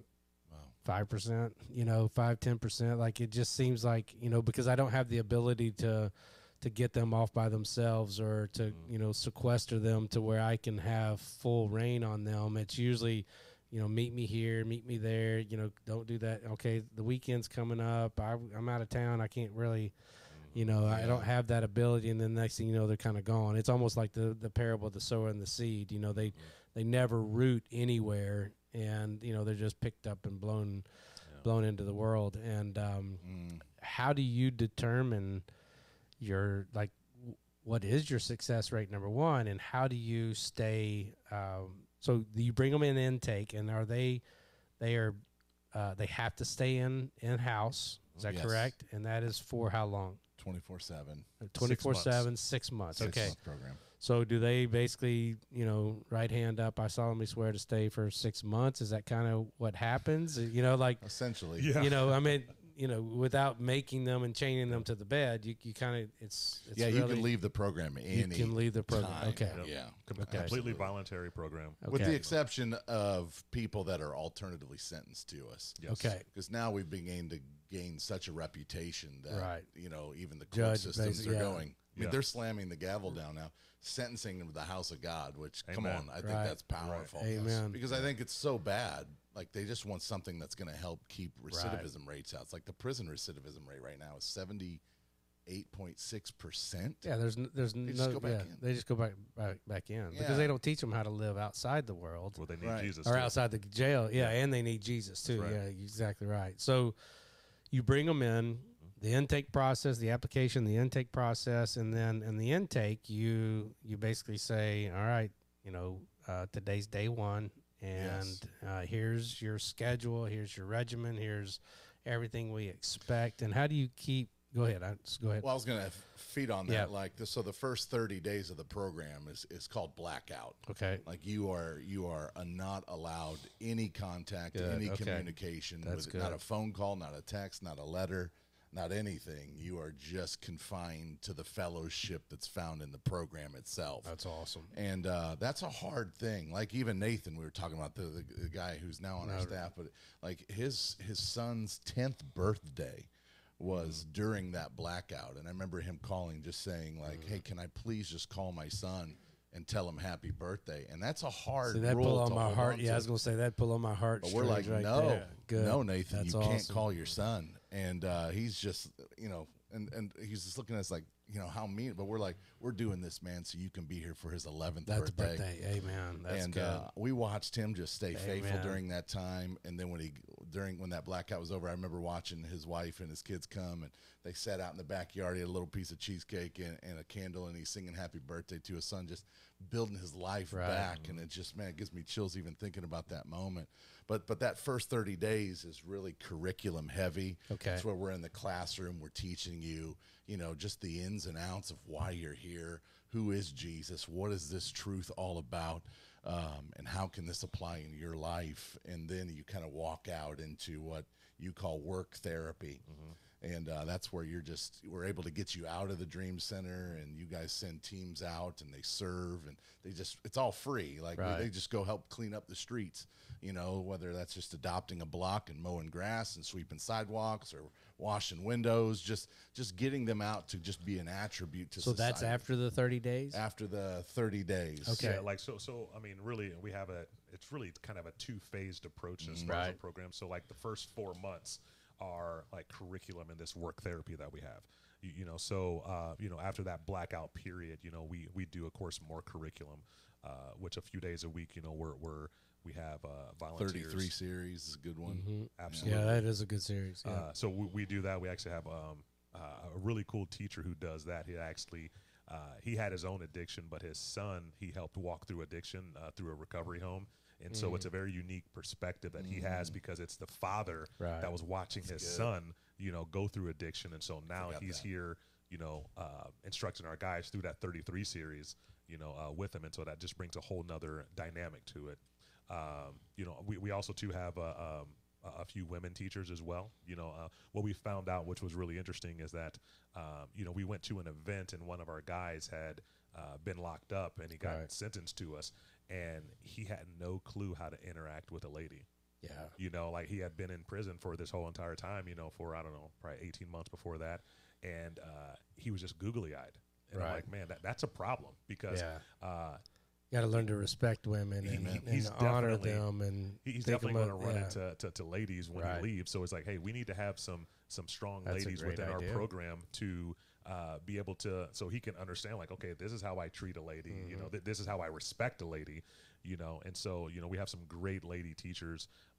One of them is Daryl Strawberry's wife. Okay. Pastor Yeah. Tracy Strawberry. She don't Yeah. play around. Yeah, that's cool. Yeah, she's hardcore. That is cool. Yeah.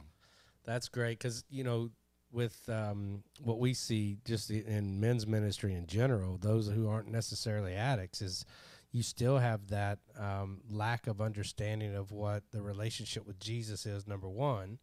Then if you're married, most men are really crappy husbands.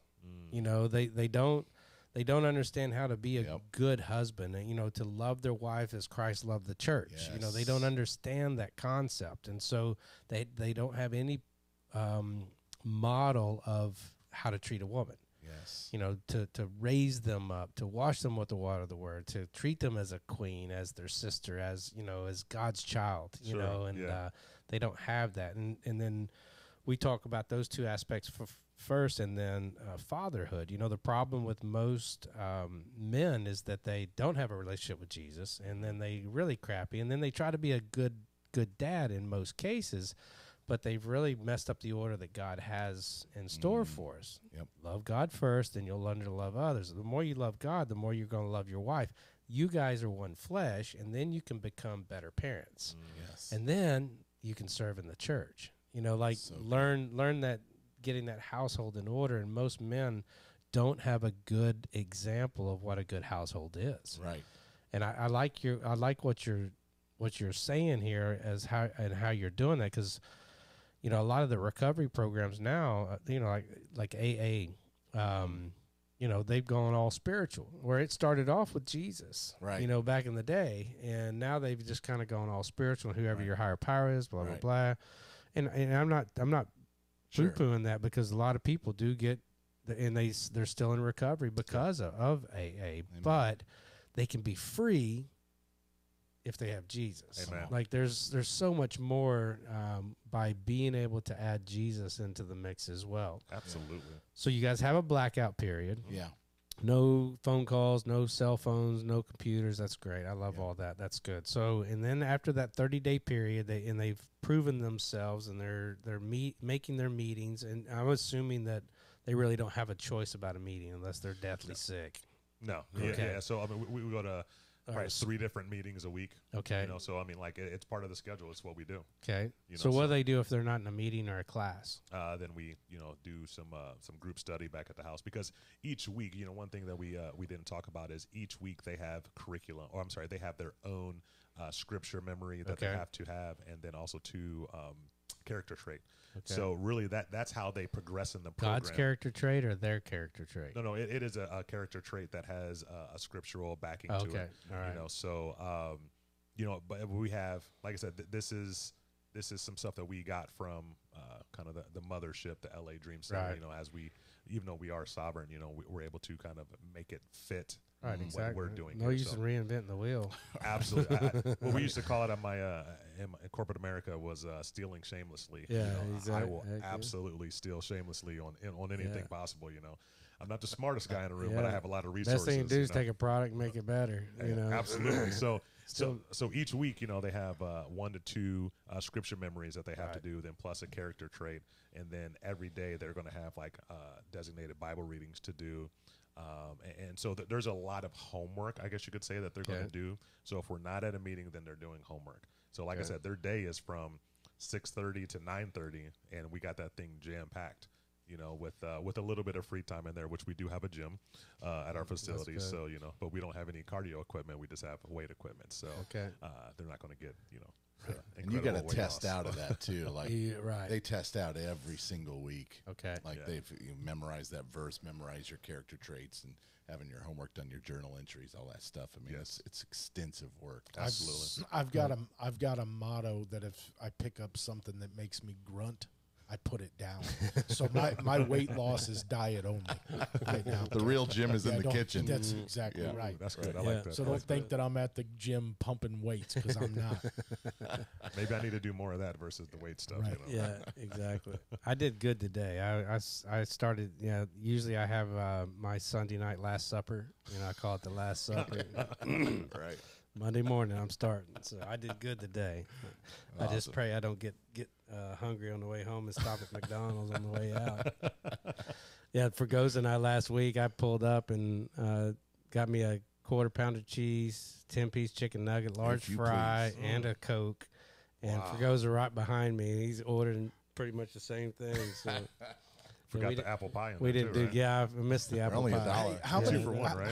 How many pieces are the fruit of the spirit? Love, joy, There- peace. there's patience? 9. Nine. Okay, Uh-huh. you only know 8. yeah, it's When no it comes to self food, control. you have no self control when it comes to food. You got 8 on the food. Yeah, That'd be a good shirt. I got 8 now. Yeah, I got 8. Yeah, exactly. That's funny. Yeah. Well, that's so 30 days, and Yeah. so is there a process to the end of the 6 months, or is it just basically the regimen of the things that you just talked about? Sure, yeah. So for, like I said, the first 4 months are really intense, and so Okay. there's really 2 main pieces that I want to make sure that everybody has when they leave our program. Mm-hmm. Okay, first and foremost, they need a church home. Okay, so we have several other churches like in our county and surrounding counties where guys can attach themselves to once they leave, because it's not just a Lincoln County ministry, Okay. right? Like it is a Missouri ministry, and so we have guys that come from all over the place to our program, and so I just want to make sure that we have churches in these other areas, because we know as soon as they leave our facilities, they need to be attached to another Yes. Amen. body. Outside of what we do at the Dream Center, and so like that's first and foremost what I want to make sure they have. So, Secondly, so real quick before we get into the second, how do we become one of those churches? I mean, we are now, right? All right, okay, that's all I needed to know. Ignite. Yeah, Absolutely. Ignite. I mean, so really, like, with the way that works is, myself and my wife, we have, we're not allowed, or I'm not allowed. The Holy Spirit told me that I'm not allowed to turn down an opportunity to come and speak at a church or just be at a church, whatever it is. Right.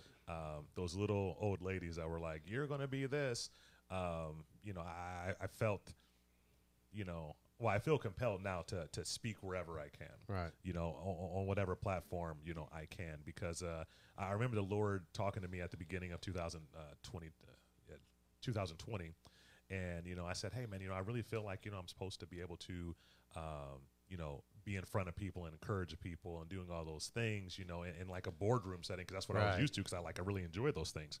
And then there was an opportunity for me to come up and speak at a church.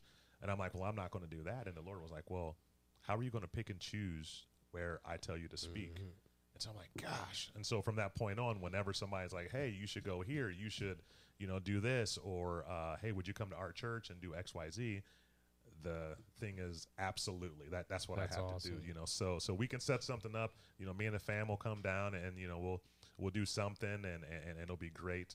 And so awesome. in any other place, Wait till the Holy Spirit starts talking to you like you talk to Him, because I talk to God just like you do, and I'll be doing something, and my wife will say something, and I'll say the wrong thing, and the Holy Spirit will go, "Really, dude? Like, you got to say that? Really, dude? You know what I'm saying?" That's good. Yeah. I think I've been there a little bit, so like I'll get those checks in my spirit, like, okay, my bad, bro, so. All right, so I cut you off at number 2. So what's number 2? So the second one is I want them to have a job.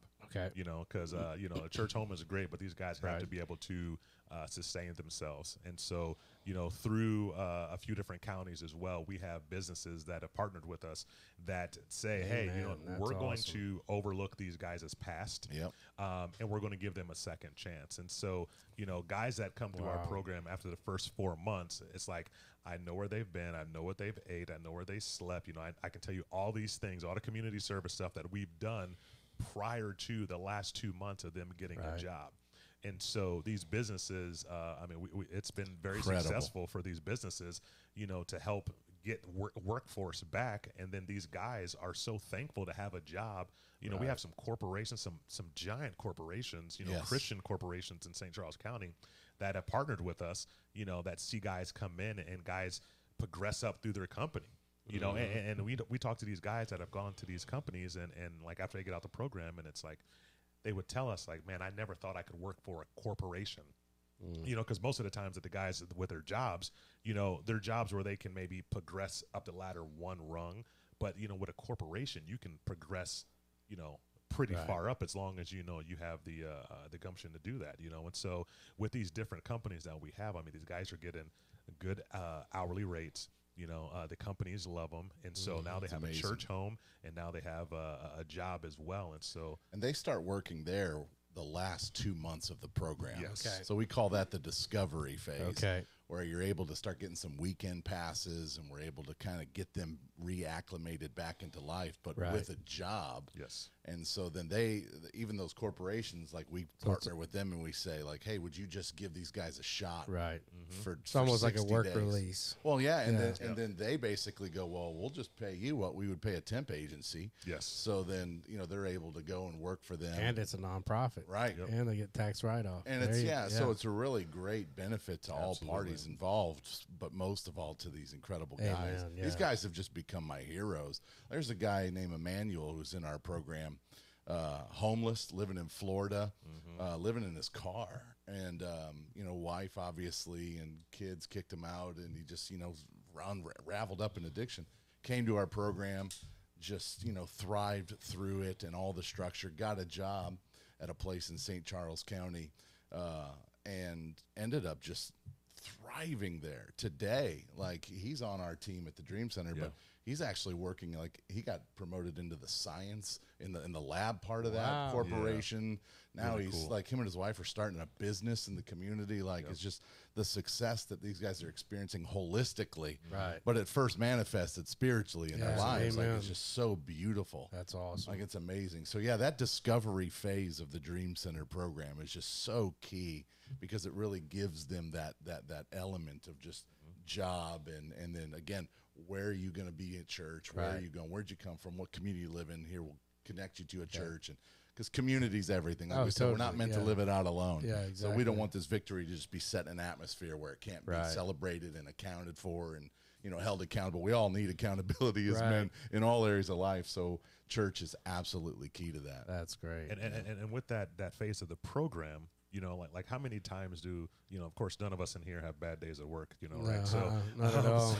so these guys can Oh, that's actually good. can go to work, and if they have a bad day, they're coming back to a safe environment, Right. to where they can process through. talk about it. You Yeah, know, that's and good. it really becomes like that transition, you know, to where it's Right. like, hey, you got 2 feet in our program for 4 months, and then you can take a foot out and have that interaction with, you know, people that aren't in a recovery That's home, great. you know, so you can start that transition back. Because here's the thing, the vast majority of our guys, when they come into our program, are not working 40 hours a week. Right. You know, it'd probably be lucky to work, you know, like 10 or 15, you know. I mean, they're out there hustling probably Right. 40 hours Yeah, a week, exactly. you know, but they're not working. So it's like, hey, that's taxing on somebody's body. So one, the guys come in malnutrition because sometimes they don't have 3 meals a day.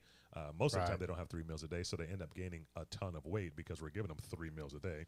And so then you go from gaining a bunch of weight to working 40 hours a week. I mean, it takes a toll on your totally. body. And so for those 2 months, that those guys are, you know, transitioning, you know, it's That's like amazing. Crazy. it allows them to, is that Bob? Yeah. So, you know, it allows them to really get back and to say, okay, this is what it's going to look like once I get out of here. Right. You know, I know that I'm going to have to continue to still go to my meetings. I know that I'm going to have to continue to eat and all these things. And it really is a transition, you know, for these guys in that phase. And so that's why we saw it was so valuable, because it's like we want to create this to where when the guys leave our program, they know as much to expect Right. before they get out, versus just like, hey, you're done, thanks, you know, you graduated, Right. good luck. No, we want to try to do as much as we can to make them feel That's that awesome. weight before they leave. Yeah, our RAs, our resident advisors, are just absolutely key to this program. Now, are these Absolutely. guys that are going through the program, have gone through the program, graduated Some from the have. program? Some Okay, have. so Some are not all just of them. guys that are Okay. in recovery in the community, have a foundation in Christ that just want to serve. Right. And so that's just one of the greatest ways people serve in the Dream Center. And we vet those volunteer positions pretty hard. Right. But you know, those guys are there because it's 24/7. So we Right. even have a slot. We have a bed opened up just for our guys Yep. that come through, and they help them break that down. And you know, like I said, those bad days at work, Yeah. those bad calls that you have with a family, because it's not like all this is just going to be put together easy. Right, So, exactly. you know, when you destroy a puzzle, it's going to take a while to put it back together. But they're able to help them. So that layer of our volunteer force is just so key for this. In that 2-month process, do you have these guys training some of the guys that are coming in the 4-month process, or do you use any discipleship model inside the house? Yep. So Okay. so what's really cool is just now, since we're about a year and a half since I've been in this position, I mean, we've gone through some incredible changes within our program. You learn what know. not to do. That is true. Yeah. Okay. that is so true. Uh-huh. But just from where we started, where we could actually operate to have, you know, 4 guys come into our program twice a year, and so we would have the program for 4 months, and then we would take like a 3-month break, and then have another program for 4 months. And so we could help 8 guys a year, which is, you know, incredible, because that's 8 guys that we're helping, you know, versus no guys that we're helping. Right. Well, you know, at the beginning of last year in 2021, you know, there was, you know, a home that was purchased and donated, you know, for us to where we could move out of where we were, and we were able to then triple in capacity. Wow. So not only triple in capacity, but we could extend the length of our program to 6 months.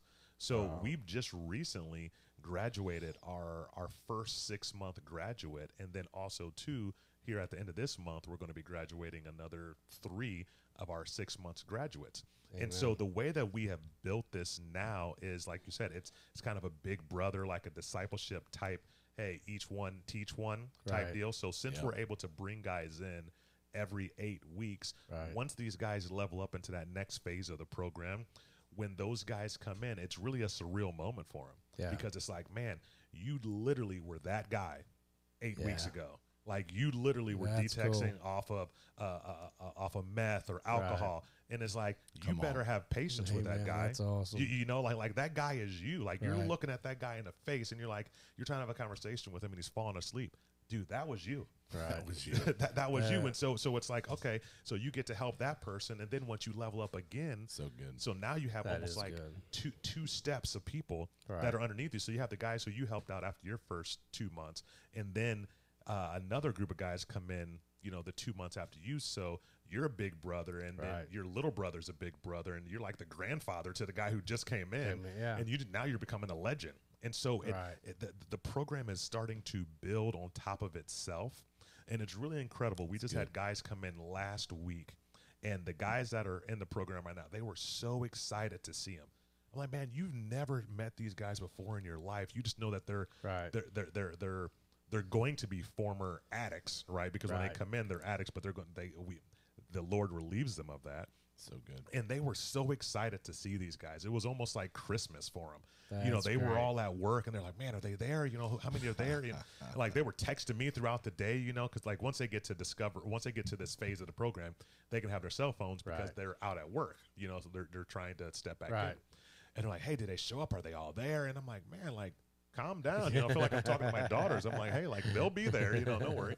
And so they get home, and they're like, hey, man, what's up? And it's like these guys are cousins from like forever ago. And so it's so cool to see, It's powerful. you know, That's good. these That guys so camaraderie excited. happening. Yeah. Absolutely. Yeah, That's awesome. leadership is lateral. Yeah. You know, Totally. as Yeah. well. Totally. So it's really cool to see how the program is, like I said, almost like kneading, you know, itself, like Right. like kneading like dough. You know, like if you got a KitchenAid Yeah, mixer and it's got a little exactly. hook in there, and it's Yeah. like always doing this thing.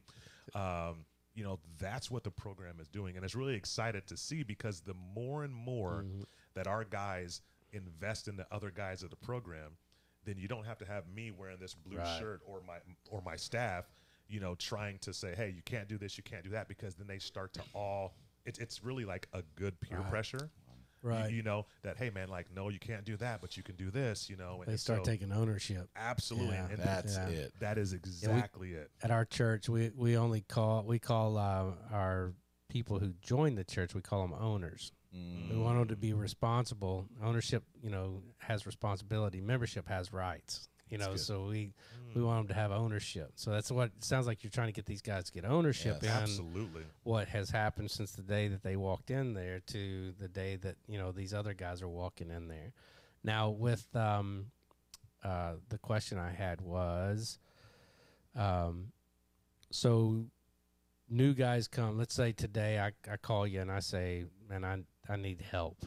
And do you have a season, a semester that you bring these guys in, so you're not just having one right after another? Do you like group them up and bring them in together as a Yeah. group? Is that what you typically do? Yep. So every 8 weeks we have a class that Okay. intakes, and so that class can range anywhere from 4 to 6 guys coming in at a time. And then as we continue to go through our program with the different levels up and the different graduations, we'll be able to add more guys in. So if I came in on 7th week, I'd have to, you know, the week after you started a group, I would have to wait 7 weeks in order to get on the program. Yeah. So what are you doing anything for those guys during that 7 weeks? Or are you just trying to say, you know, hang in there? Yeah, Like, so- what's So what we do is like there's other faith-based facilities, Yes. Okay. you know, that we have good relationships with. You know, Okay, that's good. You know, like some down here in High Ridge or St. Louis St. City, Louis you know, Dream Center. and Adult Teen Challenge here in Yes. High Ridge. And what's crazy is those facilities, both of them, Right. are 50 miles away from us. So like we make like this really cool triangle That- to where it's like you got Lincoln County, St. Louis City, and then you got High Ridge. And so it's like those 3 facilities we always push guys to, Okay. because it's like, hey man, like if you're in need, you need to go get Jesus. Right. You know, and so it's like, hey, these are places where you can go get Jesus at. Now if somebody, you know, can't go to one of those other facilities, then, you know, we say, hey, all right, here's our next intake, and you can come during this time, Right. you know, and so we follow up with them as much as we can until Okay. until then. All right. Hey, I got more questions for you, but I want to stop for just a moment. Yeah. I've got a buddy of mine, a guy by the name of Brian Thomas. This is my director at the school I go to, and he's been going through some crazy stuff lately, and he's got a little 3 or 4 year old daughter. Her name's Elena. She has Down syndrome. Beautiful, beautiful baby, and we're actually going to put it on our website here, but they are going financially, they're going through some major problems, and we're asking our followers tonight just to hop on their GoFundMe and support them. She had cancer. She got cancer about 6 months ago now, and leukemia, Down syndrome on top of that. She's just a beautiful baby girl. And I love Brian to death. Brian and I started talking about 2 or 3 years ago, and I ended up going to school where he is the administrator for and the director for, and it's a really great college out of Tennessee that I've been excited about. But I've just been praying for him for months. He was really sick about a year ago. Like, he was in the hospital, deathly sick, and then now she's sick, and the family's just been going through so many trials and tribulations. So Brian Thomas is their name, and her name is Elena, and the GoFundMe is posted on our comments section, and we will post it on our page later on tonight, so everybody can give to that. So awesome. let's our followers show up and show off like God typically does, and help this family out. They're a great family, and Man Up God's Way supports it. So just want to stop there real quick and throw that out there. That's powerful. Miss Elena, she's a beautiful little girl. Let's see if I can pull up a picture real quick. Let's see if it shows up here. And look at that. Wow. Look how pretty she is. Man, that's awesome. She's adorable. So if you guys can, please support that, and it is on our website or on our Facebook page, as well as YouTube comment sections. Amen. So, all right, God bless. There we go. All right. It's probably not a good idea to bring up a text that says "I'm the pusher, man" when we got the guys from the drums. We got a place. Seriously, we know a place that helps. That's funny. Well, all right, so. Guys find you internet. Yes. Probably the best way to find you, and that is the Troy Dream Center. Yes. Is it .org? .com. .com. Yep. Okay, Yes. so .com. TroyDreamCenter.com. TroyDreamCenter.com, and it's in Troy, Missouri, obviously. Yes. You currently have 12 beds. 12 beds facility. So 12-bed facility, and what's the vision from here? Obviously, it's just to increase capacity. Okay. And so, obviously, we're looking for, once we, I believe, find ourselves faithful in this phase, because like we're doing right now, every 8 weeks of intake. Obviously, the heart is to be able to do that every week and develop a staff and get to a place where we're able to have more intake and more capacity. Right. So, we were talking about a hotel. Like, there's a hotel in Troy that I kind of stretch my hands out toward every day. That's 3 floors and 80 rooms. And it's like, man, Lord, it would be great to be able to see that belong to a recovery home like the Dream Center. But as God is just faithful in this season, and he's investing and blessing us to build our team up, that's the goal, is just capacity. And obviously we're looking also to open up a women's arm once we finish this. For it, because just the Dream Center model has just been so attractive to, even just like I said, people coming out of prison and jail. Now, is it typically men? Is that what it is in LA as well? They're both. Yeah, okay. It's a both equal facility. Okay. Yeah, they bought the Queen of Angels Hospital in Los Angeles, so I mean, it's just a. I think they've got Hey, just real quick, guys, there's a couple of comments here. Number one, Brian Thomas commented and said, "Thank you, Jody and Man Up." Amen. Awesome. God bless this ministry, and thank you for the support for our baby girl and family. And then a gentleman by the name of Brad Geeting we know said, Brad. "Pastor Jesse has saved my life and my marriage. Journey Church is simply amazing." So, Oh, you're at Journey Church. Yeah, Journey. Yeah, we're not related to the Journey in St. Louis. No. Yeah. I know it used to be the dealership. Wasn't there one? Did you open that? Is that the one? We were by a dealership. Okay, by a dealership. Yeah. If you're traveling down the main. Yes. Okay. Yeah, we had our billboard right there. Gosh, I bet it's been 5 or 6 years. Yeah. Since I drove past that. Yeah, okay. that's All us right over there in Troy. Cool. Absolutely. I know exactly where that is. Yeah, shout out to Brad Geeting. I'm telling Highway you. 67. Yeah, exactly. 67. Yeah, it was years ago.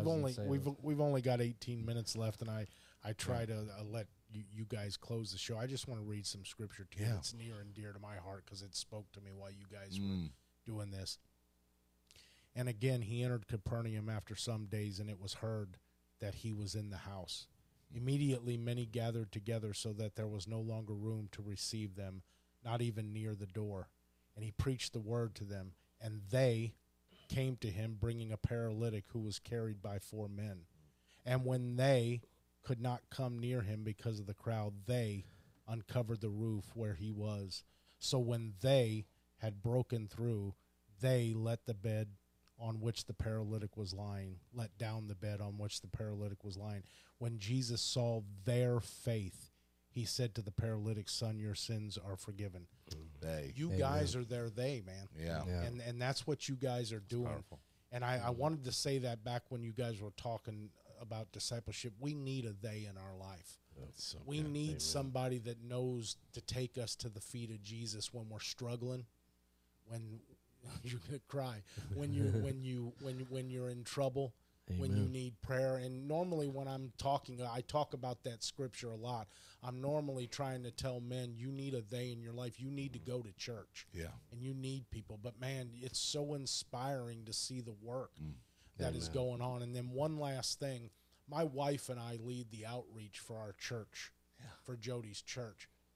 I don't know that you guys do it, but I would love to get a group of men together and come up and volunteer somehow. Oh, come on a out. Saturday. Yeah. Okay, Yeah. so let's connect afterwards, and Absolutely. then let's I bet I can get 10, 20 guys to come up, and we can do whatever you need us to do. Yep.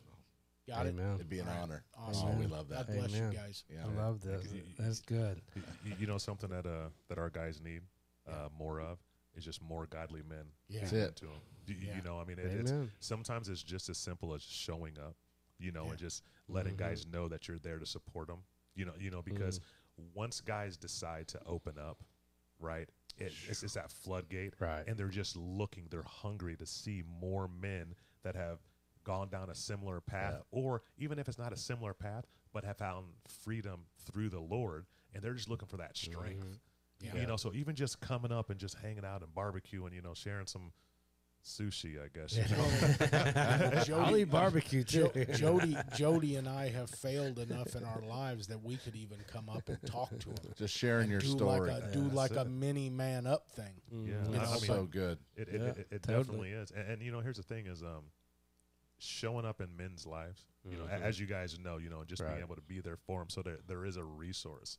You know, more guys need to be available to be a resource for more guys.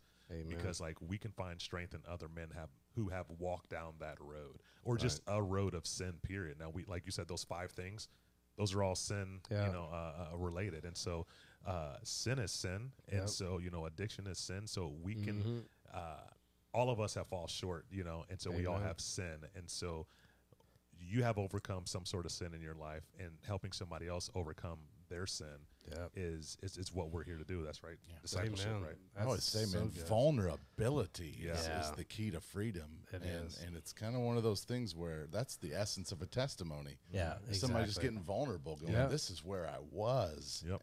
And we don't like to share our scars, but Yeah. those scars tell a story We just that a wound needs to hear. we just talked about last week. Your Saul side of your testimony is the only part of your testimony that you own. God owns the Paul good. side of your testimony. You don't get credit for that. Right. Now, you have to make a choice. Right. And there's things that you have to do. But you own the Saul side of your testimony, and that's where the power is. When he told Ananias, go get Paul, Ananias looked at the Lord of the world and said, do you know who this guy is? I'm not going to get him. You know, and Jesus said he's called, go get him. So when they saw Paul, and he's preaching a different gospel, he's preaching a different message. Come on. The Bible doesn't say this, but those men had to have said, this isn't a guy that pulled himself up by his own bootstraps. This is regeneration. Man, that's You know what I'm saying? Yeah, that's and good. and so you're right. People don't feel like that they can attain this because we're always just sharing who we are now. Yeah. And they're so far from God, it doesn't matter. But when they find out that we were burglars and Come that on. I was a thief, I didn't break into your house and I didn't knock it. I thieved from the people that trusted me, Mm-hmm. right? And now I'm an outreach leader, Come on.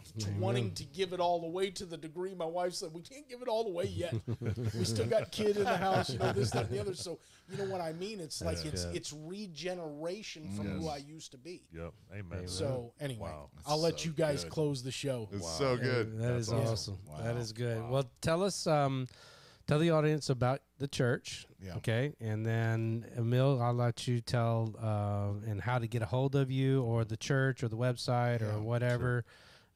Donations, if you're looking for donations or anything like that, how somebody could possibly help you. Jesse, we'll start with you. And, Journey Church, Okay. Troy, Missouri. My wife and I, our 3 kids. We got 3 kids, 21, 20, and 6. You sound like me. I've got 21, 19, and 11-year-olds. Yeah, same thing. And my middle child and his wife, they're having a grandbaby, but we're or having a baby. It's Awesome. my This is your grandbaby. But grandbaby. yeah, we pastor a church there in Troy, Journey Church. JourneyChurch.family is our website. We love what it is that we get to do in the community. We know we're not the only church in the community, so we love just being a complement of work alongside the other communities of faith that we get to serve alongside. And one of those gifts is the Dream Center that we're so thankful so many other churches have partnered alongside us in. And it's just a blessing to be able to do this, share this, That's be here awesome. with you guys, another pastor. Amen. It's just great to have another brother in the That's Lord awesome. in this way. But yeah, and the Dream Center is just a tremendous ministry right now that's taken off in our community. Yeah, absolutely. So, Troy Dream Center. Okay. You can find us on all social media platforms and through our website, troydreamcenter.com. I always tell people we need 3 things.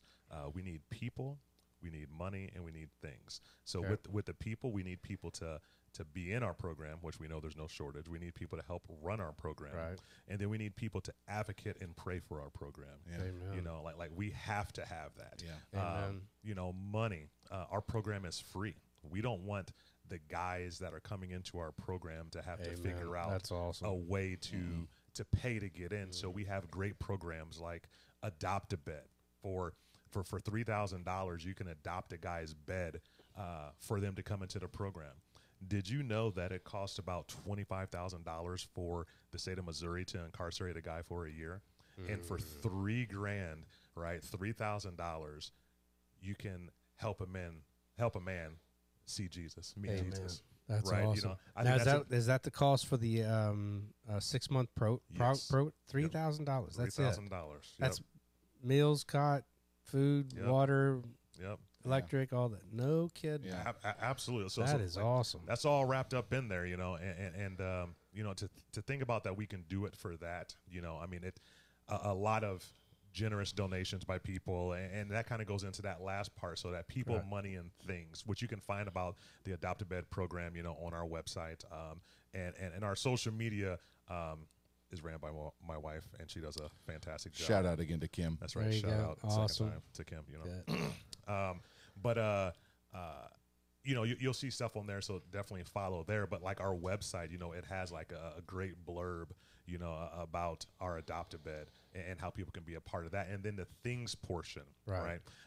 You know, with this incredible house, this incredible facilities that we have, we're always going to need things, you know. So we have some churches that have partnered with us that do food drives, like canned Right. food drives. We just had a church who got us, I mean, like this table, probably 3 of these tables with all cleaning supplies and like toilet Wow. paper and all those things. And like, you know, guys are dirty. Dirty, yeah, You know? exactly, yeah. And so it's like, hey, Yeah. we Yes, need we these are. cleaning Yeah. supplies and all these things. You know, so really, it doesn't always have to be financial that people can partner Right. with us. You know, sure, we need that because we're going to continue to run our program, but those things are just as important.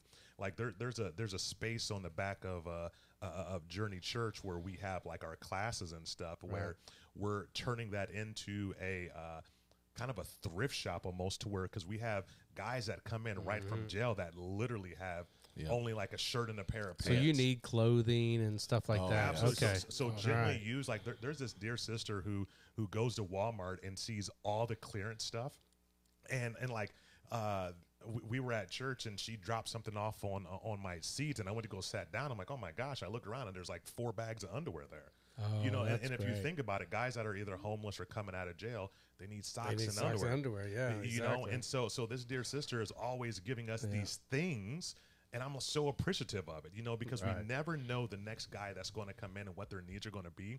So we want to be able to provide those things, because if we can get a guy to an area where he's not worried about his food, he's not worried about his clothes, he's not worried about where he's going to lay down, right, then he can open up, you know, and then he can really experience that healing, you know, and through our teachers and staff and just this faith-based community, he can really see healing. We were told, and I'll say this, and this will be the last thing because I know we got to go, but we were told by a judge in our community that he sees the best success when you have a faith-based program connected to a faith-based entity.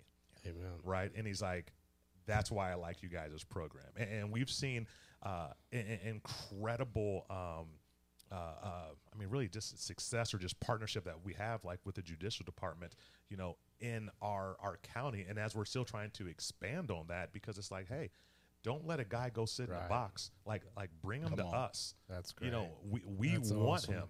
You know, and so even prosecuting attorneys are like, hey, you know, this would be a viable option for this particular offender of some sort. You know, so as we still still try to get the awareness out of what we're doing, you know, platforms like this and just the word of mouth, the people, money, and things, you know, everybody who's listening to this, that will listen to this, will fall into at least one of those categories, but maybe three of those categories. And so we just look forward to what that's going to look like, and the success of our program, which is going to be the success of really discipleship of men. I'd add to that, just That's get great. involved with ministries that reach the forgotten. I think that's where the blessing of God is found. Like, That's good. big time. I mean, when That's Jesus, good. you know, when he's talking about that day in judgment in Matthew 24, right? And he's saying, you know, I was naked and you clothed me. I was in prison, and they're like, Lord, when were you? Do you have any clothes? When didn't you? Like, you know, obviously he's talking about the forgotten, the least of these. You know what, Matt? These people matter so much to Jesus that he equates his own identity to them and actually makes that instrumental in our judgment that we're all going to face. So I feel like it's key. He not just does that, but he links it to salvation. Yes. Now, 100%. not works-based salvation, proof that you're saved, right? Yes. That's a It's a byproduct of salvation. Up. Yeah. He's speaking volumes there. He's linking it to salvation. Those other people knew him. Yes. We prophesied in your name. Not good enough. Yeah. Right? If you had the Holy Spirit and you were one of my children, you would be doing these things. Right. It's proof. Yes. Amen. Yeah, I think one of the strongest places I've ever felt the presence of God, and you guys have probably been there, is prison. Yeah. You know, when you do prison ministry, and it's just like, man, that's where Jesus is. So we have what we call the Outpost in Haiti. We actually have a men's ministry that we've begun over there, and we actually have the director coming here to May 1st, and get to spend some time with him. But I took Ben over there. I've been a few times, but I took Ben over there, and you know, every time you go, you think, man, I'm taking God with me, and I'm like, man, we're gonna show them God, blah blah blah. And you get there, and God's already working, you know, and it's kind of like the same thing in the prison ministry. It's like He's already there working. He just needs you to get in, because most likely it's going to change you more than it is. You know what I'm saying? Like it makes you think twice about what am I really doing ministry? Am I just getting up on Sunday mornings and preaching, or am I doing actual ministry? Yeah. There's a big difference. When Emil said earlier that, you know, sometimes these guys just need godly men to come up there, what the Holy Spirit said to me is that, and when you guys go up there, you're going to learn just as much as they're going to learn from you. It's the way it happens every time. It's so good. It's a reminder how fragile life is. That's good. You know? Just remembering that need. That's our heart. Amen. Yeah. All right. Well, men, I tell you what, I I have been blessed tonight. Oh, Blessed my Jody, socks thank you. off. Awesome. This is awesome. Thank you. I'll be praying for you guys extra hard. I love the ministry. I don't know, for some reason it grabs my heart every time. I always tell people I'd rather have a church full of heroin addicts than a bunch of church jumpers. Yeah. Like there's so much more on fire. They're on fire, man. They know who Jesus is because they know what Jesus took them out of, and they are ready to share it with the world. I wish the rest of the church was like that. So good. It's That's so amazing. good, Jody. Well, Awesome. brothers, thank you guys so Hey, thank much, you. and we're gonna do some ministry together. Does that Amen. sound Wait. good? Yeah, Amen. absolutely. Amen. All right. Well, guys, thank you so much for joining us tonight. We will be back next Monday night. Be sure to download this podcast tomorrow on any podcast platform. God bless. You've been listening to the Man Up God's Way podcast. Visit us on Facebook, Spotify, Apple, iTunes, and our website at manupgodsway.org.